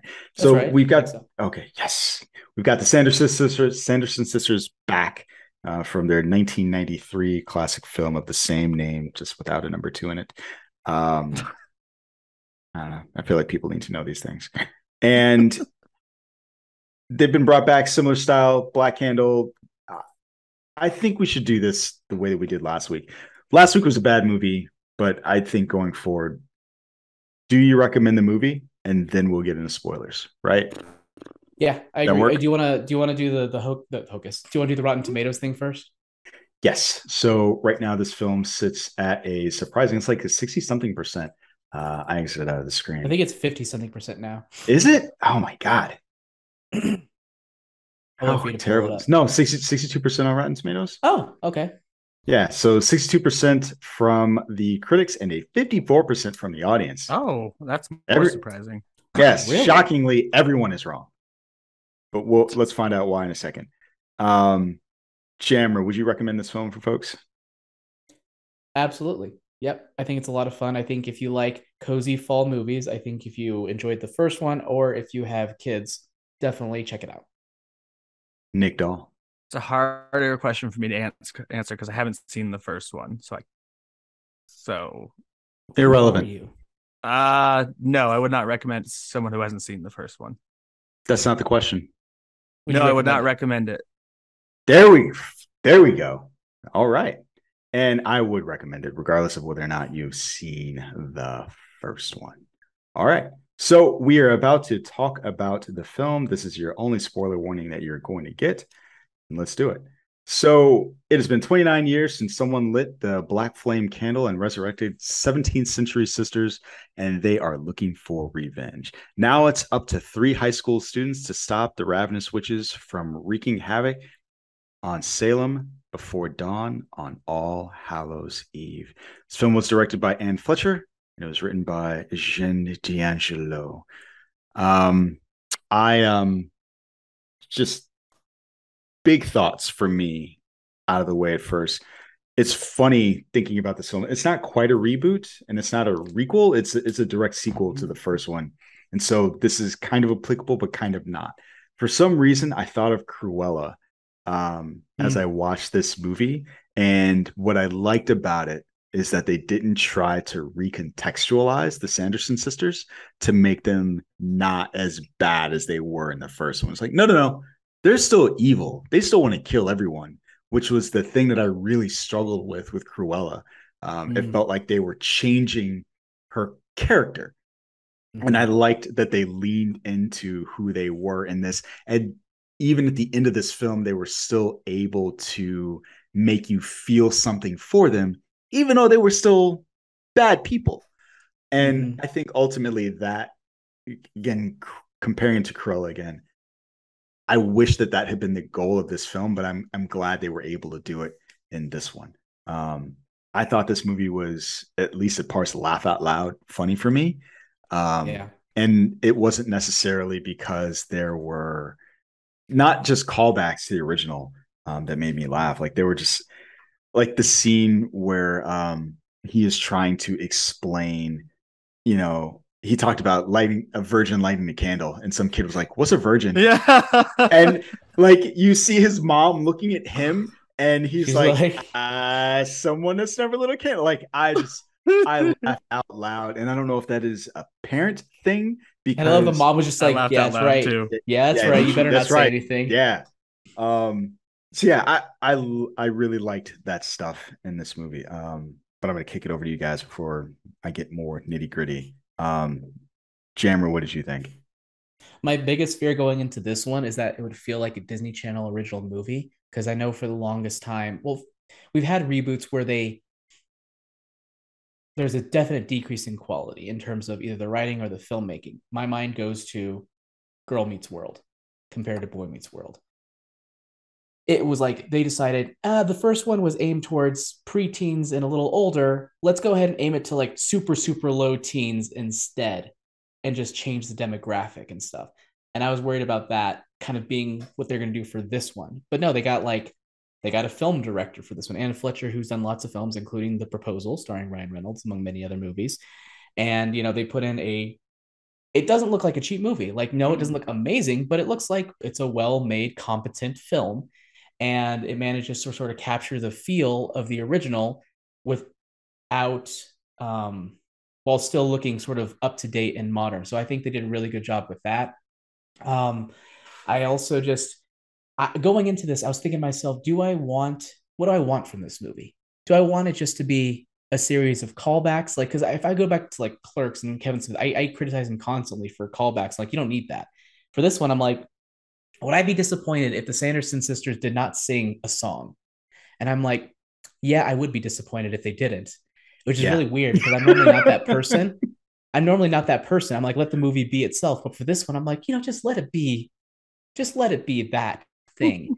And they did it, in a way that not only has callbacks, but it kind of builds on the mythology in a way. Like you build on the mythology surrounding Billy Butcherson, you build on the mythology of the Sanders sisters. You made me feel for a fucking book that I didn't even realize I thought I cared about its feelings in any way. I was very surprised at how they managed to make me care about these characters in a way that I just didn't in the first one.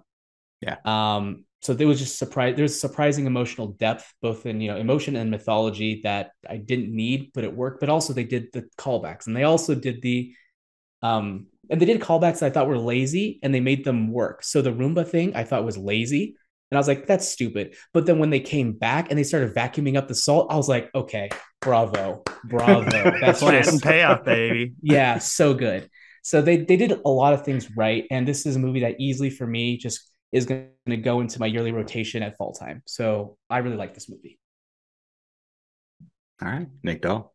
This is one of those movies that when we pick it for the podcast, I'm like, yeah, I'll watch it. But oh God, like Jammer almost got his wish. I think we were talking about it. I'm like, I'll never watch this movie. I think one of the times we were hanging out in person. But I was entertained for the length of the film. And I really enjoyed. I think what was mostly funny about it was I was impressed that he wasn't only in it, but he had a pretty big role. Sam Richardson brought the funny. He's the guy who has the conversation that has to explain virginity with the candle. And then Tony Hale. I was a little disappointed. I thought he was only going to be in the first scene, and then he got to come back as a descendant, just like Marvel does. It's the same actor. I was like, sweet. I felt most of the comedy came from them for me because I know them very well. I mean, not personally, but I see them in a lot of stuff. And Sam Richardson's one of my favorite actors right now. And the rest of it was fine. I was actually I actually had two questions about the original, and Jam already answered one. I was like, were there musical numbers in that? And you've already answered that. Yeah. Did they not? Oh, there's one. Then did they? Automatic doors existed in 1993, so they didn't go anywhere with automatic doors. The first film, so they made that feel like it was a 21st century thing. They did not use any automatic doors. Okay, because that was a funny joke, but I was like, but that was a thing in 93, which was the last time they were around. And the closest one I'm trying to think with that one was when there's also the kitchen where she thought the kitchen was a torture chamber, which was funny. Yeah. And then also when Max lit made the sprinklers go off and said that it was like acid rain, and they thought they were melting and they weren't. That was good too. So yeah, I would never watch it again or even show it to my kids that don't exist. Wow. It was a fine watch. it's a movie I never need to see again. It's not Well, going to no, be a but why? yearly Okay, rotation. I'm gonna ask my rotation. question, Nick. Why do you say I enjoyed this movie? I was entertained, but I would not recommend it. Nor would I let my kids watch Nor it. would I let my kids watch It it. My just, I imaginary don't know. I kids. have no connection to the original, which is, I feel like Watch it. part of what you're rising on, what part of what you're riding on is nostalgia. Not entirely, because it's a well-made film too, but it's just like it's not every movie I like I see more than once. So I'll say but this. you're just I saying don't you wouldn't remember. recommend it though. So here's what I'll say. I don't remember. I remember watching the first one a lot as a kid. Yeah. I do not remember it enough for the callbacks in this to mean anything to me. I enjoyed this movie in its own right. But I feel like I do remember the music from the first one, and it was fun, like getting to watch them. And it's fucking Bette Midler, right? Like watching her sing and perform is fun. And my daughter walked in when I was watching this movie. It's funny. I watched this movie without my kids. I was She going to say walked that too. in. I'm surprised. Well, the plan was to watch it with them, and when I came in, they started watching something else. They were watching like Criminal Minds, and they were watching something else like some brain game thing. And so I was like, all right, well, yeah. And I was like, well, I got to watch this for the podcast. I'm going to watch it now. So I start without them. But with about 45 minutes left in the movie, she comes in. She's like, what are you watching? And I was like, Hocus Pocus. She's like, oh, we've already seen that. I was like, no, it's the new one. She goes, oh, what's that? And so she's 6, right? And so I sit down and watch it with her, and she stays for the rest of the movie and watches and enjoys it and is laughing with me. And she is seeing the first one, but 6-year-old brain, like how much you really process. Depends on how many times she watched it though, because if I at her age I would have watched it a billion times. Really, once. Okay. I mean, this just happened, right? So it was in preparation to watch the second one. So she and my wife watched the first one with my son, and I think that was last week. And so this week she watched the rest of the new one with me and enjoyed it. So Nick, I want to dig more into the why, because you know me, I like to know why. Like, because obviously you said it's a well-made movie, you were entertained throughout, you enjoyed it, but you wouldn't recommend it, and I'm curious as to why that is. I mean, it's still not my bag, baby. Like if I was this Nick talking to Nick a week ago, I would be like, it's not as bad as you think it is, but don't waste an hour and 45 minutes on it. You're watching a bunch of other better stuff. why did you think it would be bad? I don't know, because it looked terrible. Just because I have no connection to the original. So the trailer, I'm like, oh, cool. And most of these delayed sequels are terrible. It's just really weird to me because like you seem like to think you have to have a pre-connection to something in order to like it. Like you said, No, but I like Tony Hale and Sam Richardson because I know who they are. But that's the only reason. And why. those are like the main reasons I like the movie. I was surprised to see those two guys, and they got quite a bit of jokes in, like his obsession with the caramel apple, and like just like we got her all the way from New York. She like was on GMA. So Jonesy, let me just point to Nick as the type of person who does go to a movie to see Chris Pratt or does go to a movie to see an actor because they have that connection. And that they added to the movie, but if you guys told me they were in the cast, I still wouldn't have watched it just to see them. But they were some people I enjoyed seeing when they were there. I was like, oh, cool. I really like Sam Richardson. Same with Tomorrow War. I didn't know you went to see Jurassic. You went to see Jurassic Park because it was Jurassic Park, not because of Chris Pratt. Yeah, fuck yeah. Yeah. And I would have seen 3 even if they didn't bring back the original cast. Jurassic Park 3. But Nick, so I guess my question watched them. I get it. This is not your bag. Why is it not your bag? Besides, I'm not familiar with the original. It's a children's movie that doesn't have like the Pixar gravitas or something to it. What is the Pixar gravitas? They are a reputation for making good films. I've heard a lot of people enjoy it as kids. I've never heard Hocus Pocus called a good film. Like it's a film. I think it is. Almost everyone in the 90s it's a watched. Good film. That doesn't mean it's a good film. Yeah, it's a good movie. It's the first time I've heard that said. I genuinely like. So I remember, like, I think the last time I probably saw it, I was a teenager. But I liked it. I like it as a movie. It's not one of those movies I go back to and like, I don't know if this holds up. Like, no, I think it's genuinely enjoyable. Jammer and Nick, you guys have heard me talk about how much I love Little Monsters, right? With Howie Mandel. Oh yeah, Fred, I've seen that. Jammer has probably heard me talk about it quite a bit on Old LR Mornings and Daily Cog, but I love that movie. Hocus Pocus 1 is an actual better movie than Little Monsters, even though I personally will watch Little Monsters more because I love it more, but Hocus Pocus is actually a good movie and is better done, better put together than Little Monsters. So yeah, it is pretty good. Nick, you should watch. I really on like a road in to Hocus Pocus 2, nowhere. like how they did a good job of working with a lot of moving pieces. You had like surprising number of threads. You had like the Sanderson sisters, obviously. Then you had the main girls. Then you had Sam Richardson's character. They had like 3 or 4 little subplots going, and I thought they intertwined in like a really sort of fast and fun way that I was just there's like, oh, there's a lot going on in this movie. I just wasn't expecting it. I do wish there was. I mean, it's not necessary. It just would have made it a stronger film if they had hinted whatsoever that one of them had witch powers. They did. They did. Yeah. They used to do the circles. They never referenced that she used to have witch powers, did they? No, but they said you get your powers when you're 16. Oh, so she was turning 16, so it's assumed it was her birthday. I guess that works. I mean, it's still. Were you playing video games while you watch this movie? Were you playing Star Trek? No, actually. How much Star Trek were you playing? Not during the movie. So I have a complaint. I wish that they had. So it's actually a complaint that leads into a question. My favorite kind. The way that they ended this movie, it seemed like it was kind of perfectly set up for a sequel. Is it? Oh, I was thinking the opposite. I was thinking it's over. Well, here's why. I think that who showed up at the beginning of the movie? It was Hannah Waddington, right? She was the bird that flew down to them. Who was following the girls as they went down the street? The bird. You're right. And so I think that they could go one of two ways. This could either be a Descendants style TV show or a movie. And so that's kind of the way that I saw this with Hannah Waddington, who won't have a show relatively soon, kind of helping guide them up. I know. It's sad. Where's she from? Sad. Ted Lasso. The fuck? Oh. Sorry. I didn't recognize her from Rebecca. Ted Lasso. Wow. Sorry. Woo. She was the she witch was at the hot in beginning. this movie.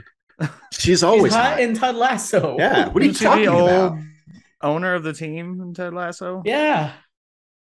Have you seen those arms? There's a big difference.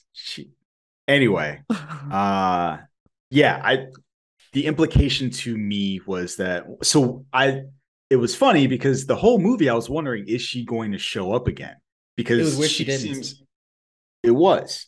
And so that at the end, when the bird is following them, it made me think like, oh, okay, that's a potential path that they could take going forward. So I guess my question, I know the answer from at least one of you, is that something that you would want to see going forward? It'd be interesting. Like, you definitely are losing something by losing the Sanderson sisters. Mm-hmm. It's not quite Hocus Pocus anymore. No. But that's not to say there isn't interesting territory they could go. Like, you have effectively a new coven of sisters. And I don't know what that relationship is going to be, but you have laid the groundwork and it could be interesting. So I could see them going with a Disney Plus series, and I definitely would at least watch a handful of episodes. I think it would be a series. Yeah. Like Mighty Ducks, I feel it would be a series, not a movie. But wait, why are they not doing another Ted Lasso or something? It's done after season 3. It's the last season. Oh, it's written that way. It's not like it was canceled. Yep. They were like, no, it wasn't. We only need 3. We only need 3. Okay. That's why I was curious. I'm like, what? They canceled Ted Lasso? It's like their biggest, like, maybe, I don't know if it's probably their highest rated show. It's what they're most known for. Apple TV. I think so. Yeah. I mean, they made it into FIFA. Roy Kent's in FIFA or whatever his name is. So yeah, it's a great advertisement for the new thing, the new season. Well, both ways. So I'll say this with Jammer. You were talking about you got choked up. You were crying during the Wakanda Forever trailer. I got choked up at the end of this. Me too. I loved that, again, Bette Midler and crew were shown to be just bad people, even as being children. That's not to say they don't have feelings. But they cared about each other. And I think that is a thing that it's hard to do with villains, but it's worthwhile when you can pull it off and show that they actually care about something more than just revenge or just world domination. And the fact that she cared about her sisters meant the world to her.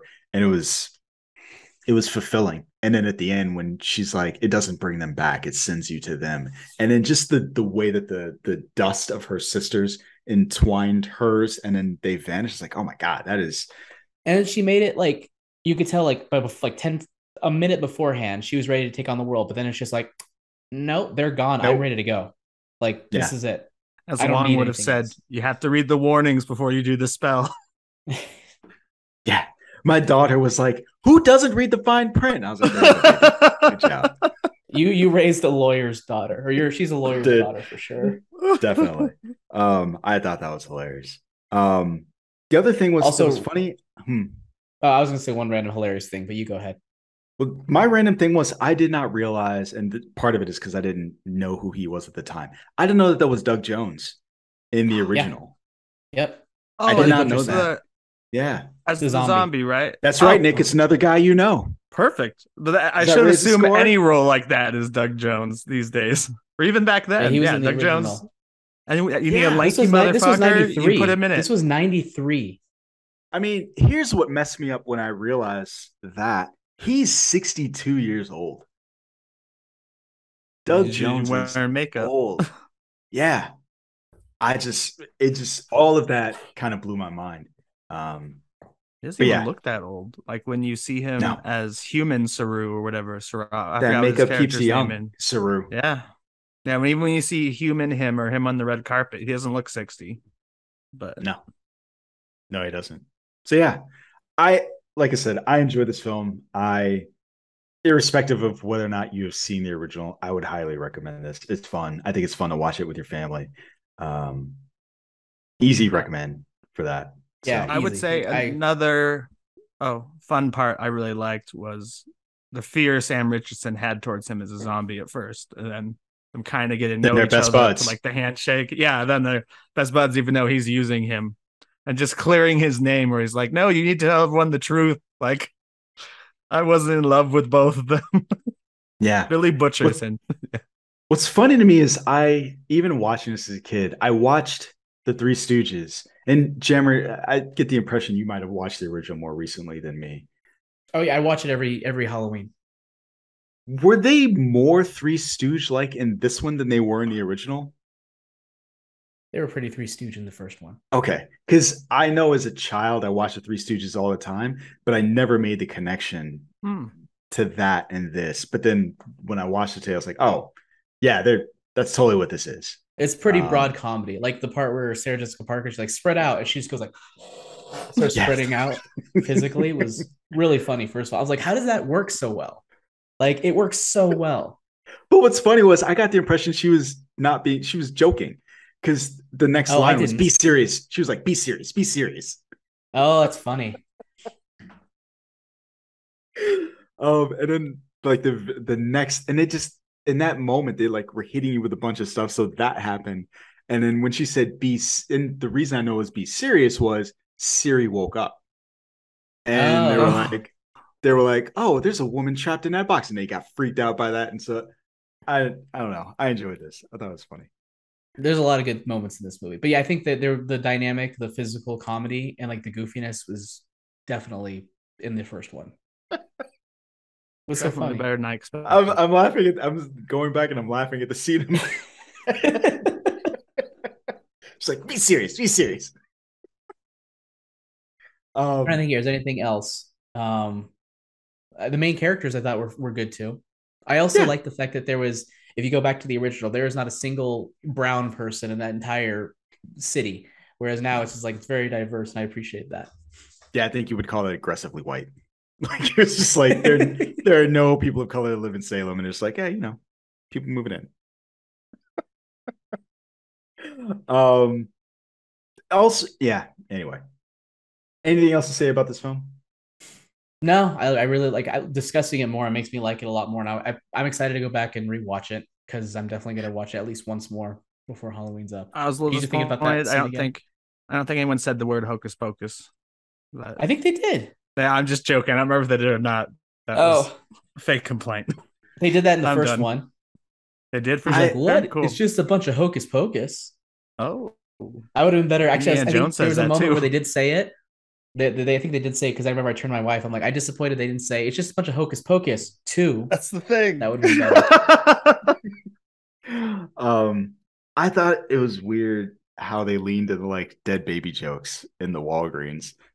They were like, what does the child taste like? And they're like, tastes like raspberries. Like, what? They're like eating children and joking about it. I don't know. That should have been as I mean, funny. they eat kids. I mean, they kill Emily in the first one. They do. Emily Spoiler alert. At the beginning of the first one. Literally the opening scene, Nick. Literally the opening scene. I know. I don't know why I think that's funny. Of an old movie. I also love the fact when they started during the dancing scene where they're just like dance marching and like Kathy Najimy's character is like, they're going so slow. Why are they going so slow? I was thinking that too. I was just like, they're not being efficient at all in how they're moving. And then ultimately it didn't matter, right? So they found him and then they went to the wrong place. His daughter. Yeah. Well, they'd already got the daughter because he'd left. He'd gone home or he'd gone back to get the apple. So by the time I don't care about the dynamic. Either way, it worked logically. I just thought no. I'm just saying it was funny. Yeah. Ultimately, it didn't matter, which made it even funnier. Well, they followed the boyfriend. Yeah. The stupid boyfriend. The village idiot making fun of people. I thought that was kind of funny too. That was hilarious. That's making fun of people. Yeah, it was a decent time. Wasn't angry. I watched it. She pats him on the arm like, you poor idiot. I thought I'd be on the show ripping in a new one. But I'm like, fine.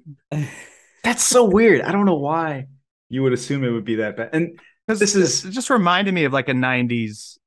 I don't know, all those 90s like Halloween type movies.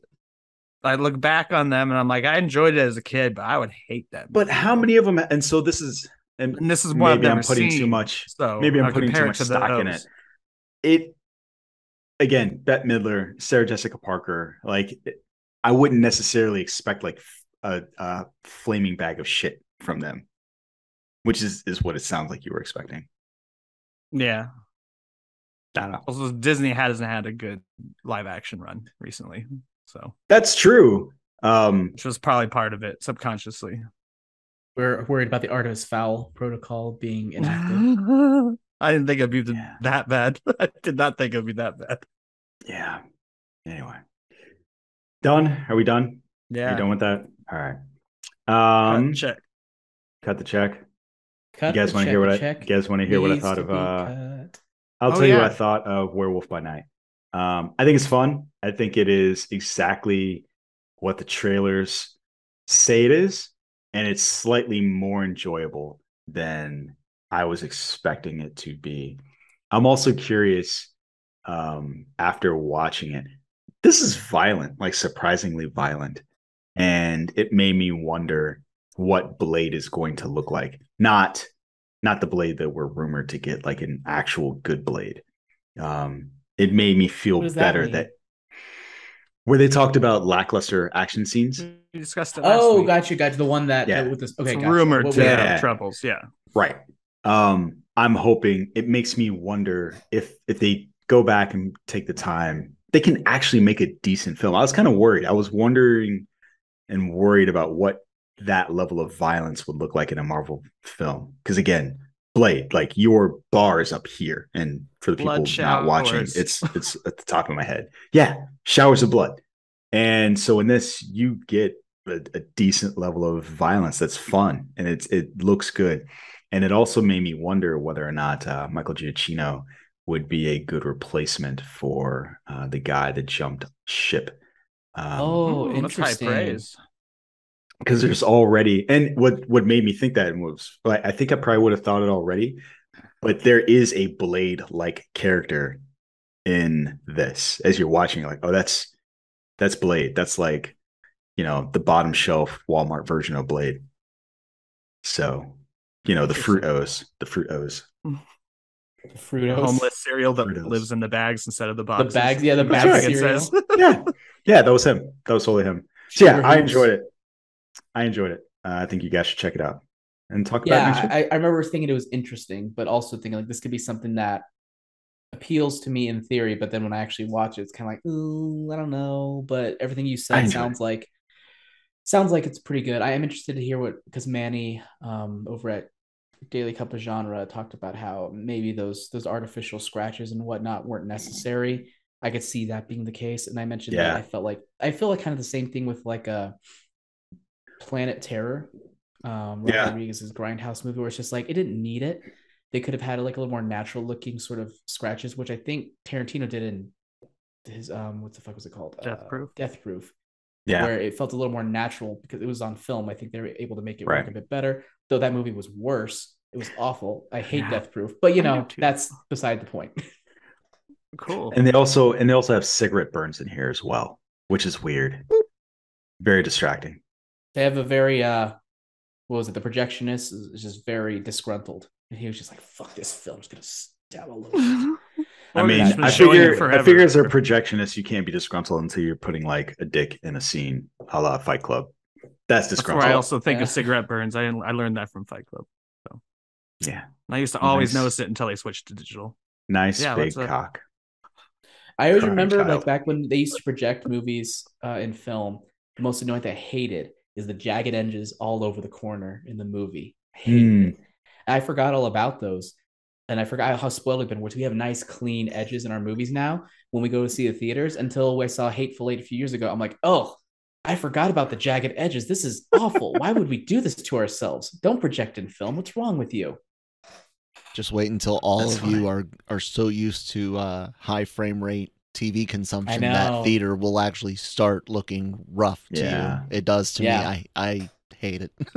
No, I'm right there with you. Like part of me, I'm really sad that we never got into 48 frames per second film, just for the novelty and the transformation, the constant evolution of the medium. But we'll see. Maybe in another decade or two that'll pick up. Maybe not. Who knows? We'll see.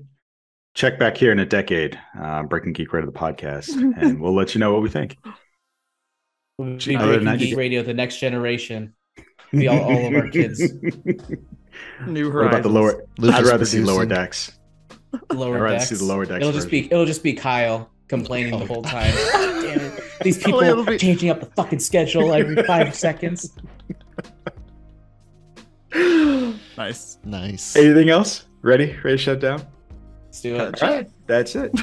That's it. So, dear listener, if you like what you heard, and of course, why wouldn't you do all the socials, like, rate, comment, subscribe, share?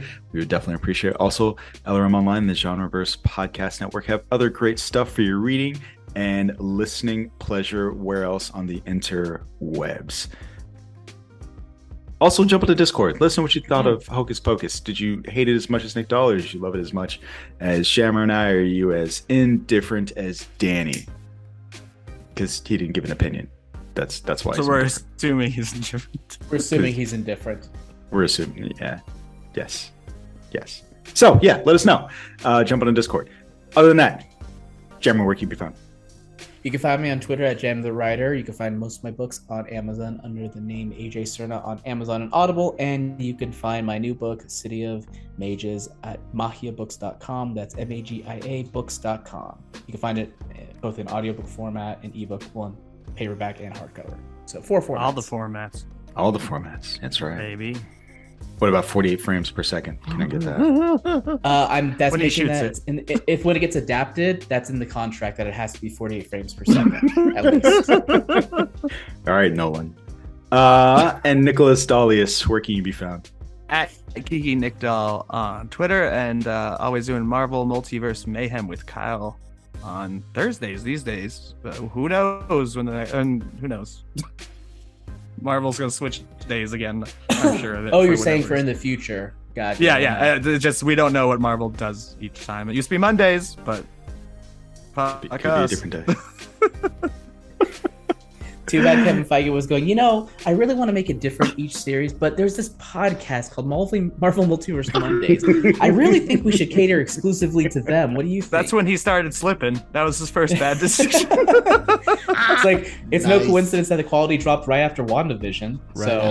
Right after. Listen, let me tell you, the Breaking Geek, Ray of the Podcast crew, and the Marvel Multiverse Monday crew, it's so iconic that we decided we are not going to reschedule any of our programs. Period. Just not going to.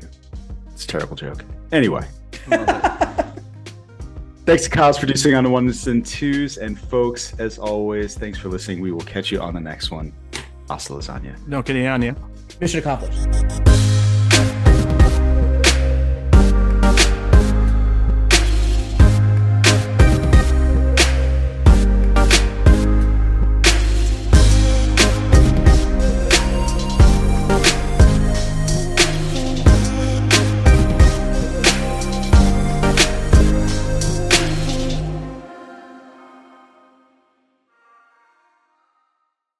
Mary redeemed a $50,000 cash prize playing Chumba Casino online. I was only playing for fun, so winning was a dream come true. Chumba Casino is America's favorite free online social casino. You too could have the chance to win life-changing cash prizes.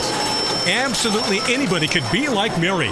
Be like Mary. Log on to ChumbaCasino.com and play for free now. No purchase necessary. Void where prohibited by law. 18 plus terms and conditions apply. See website for details. The voice in the preceding commercial was not the actual voice of the winner.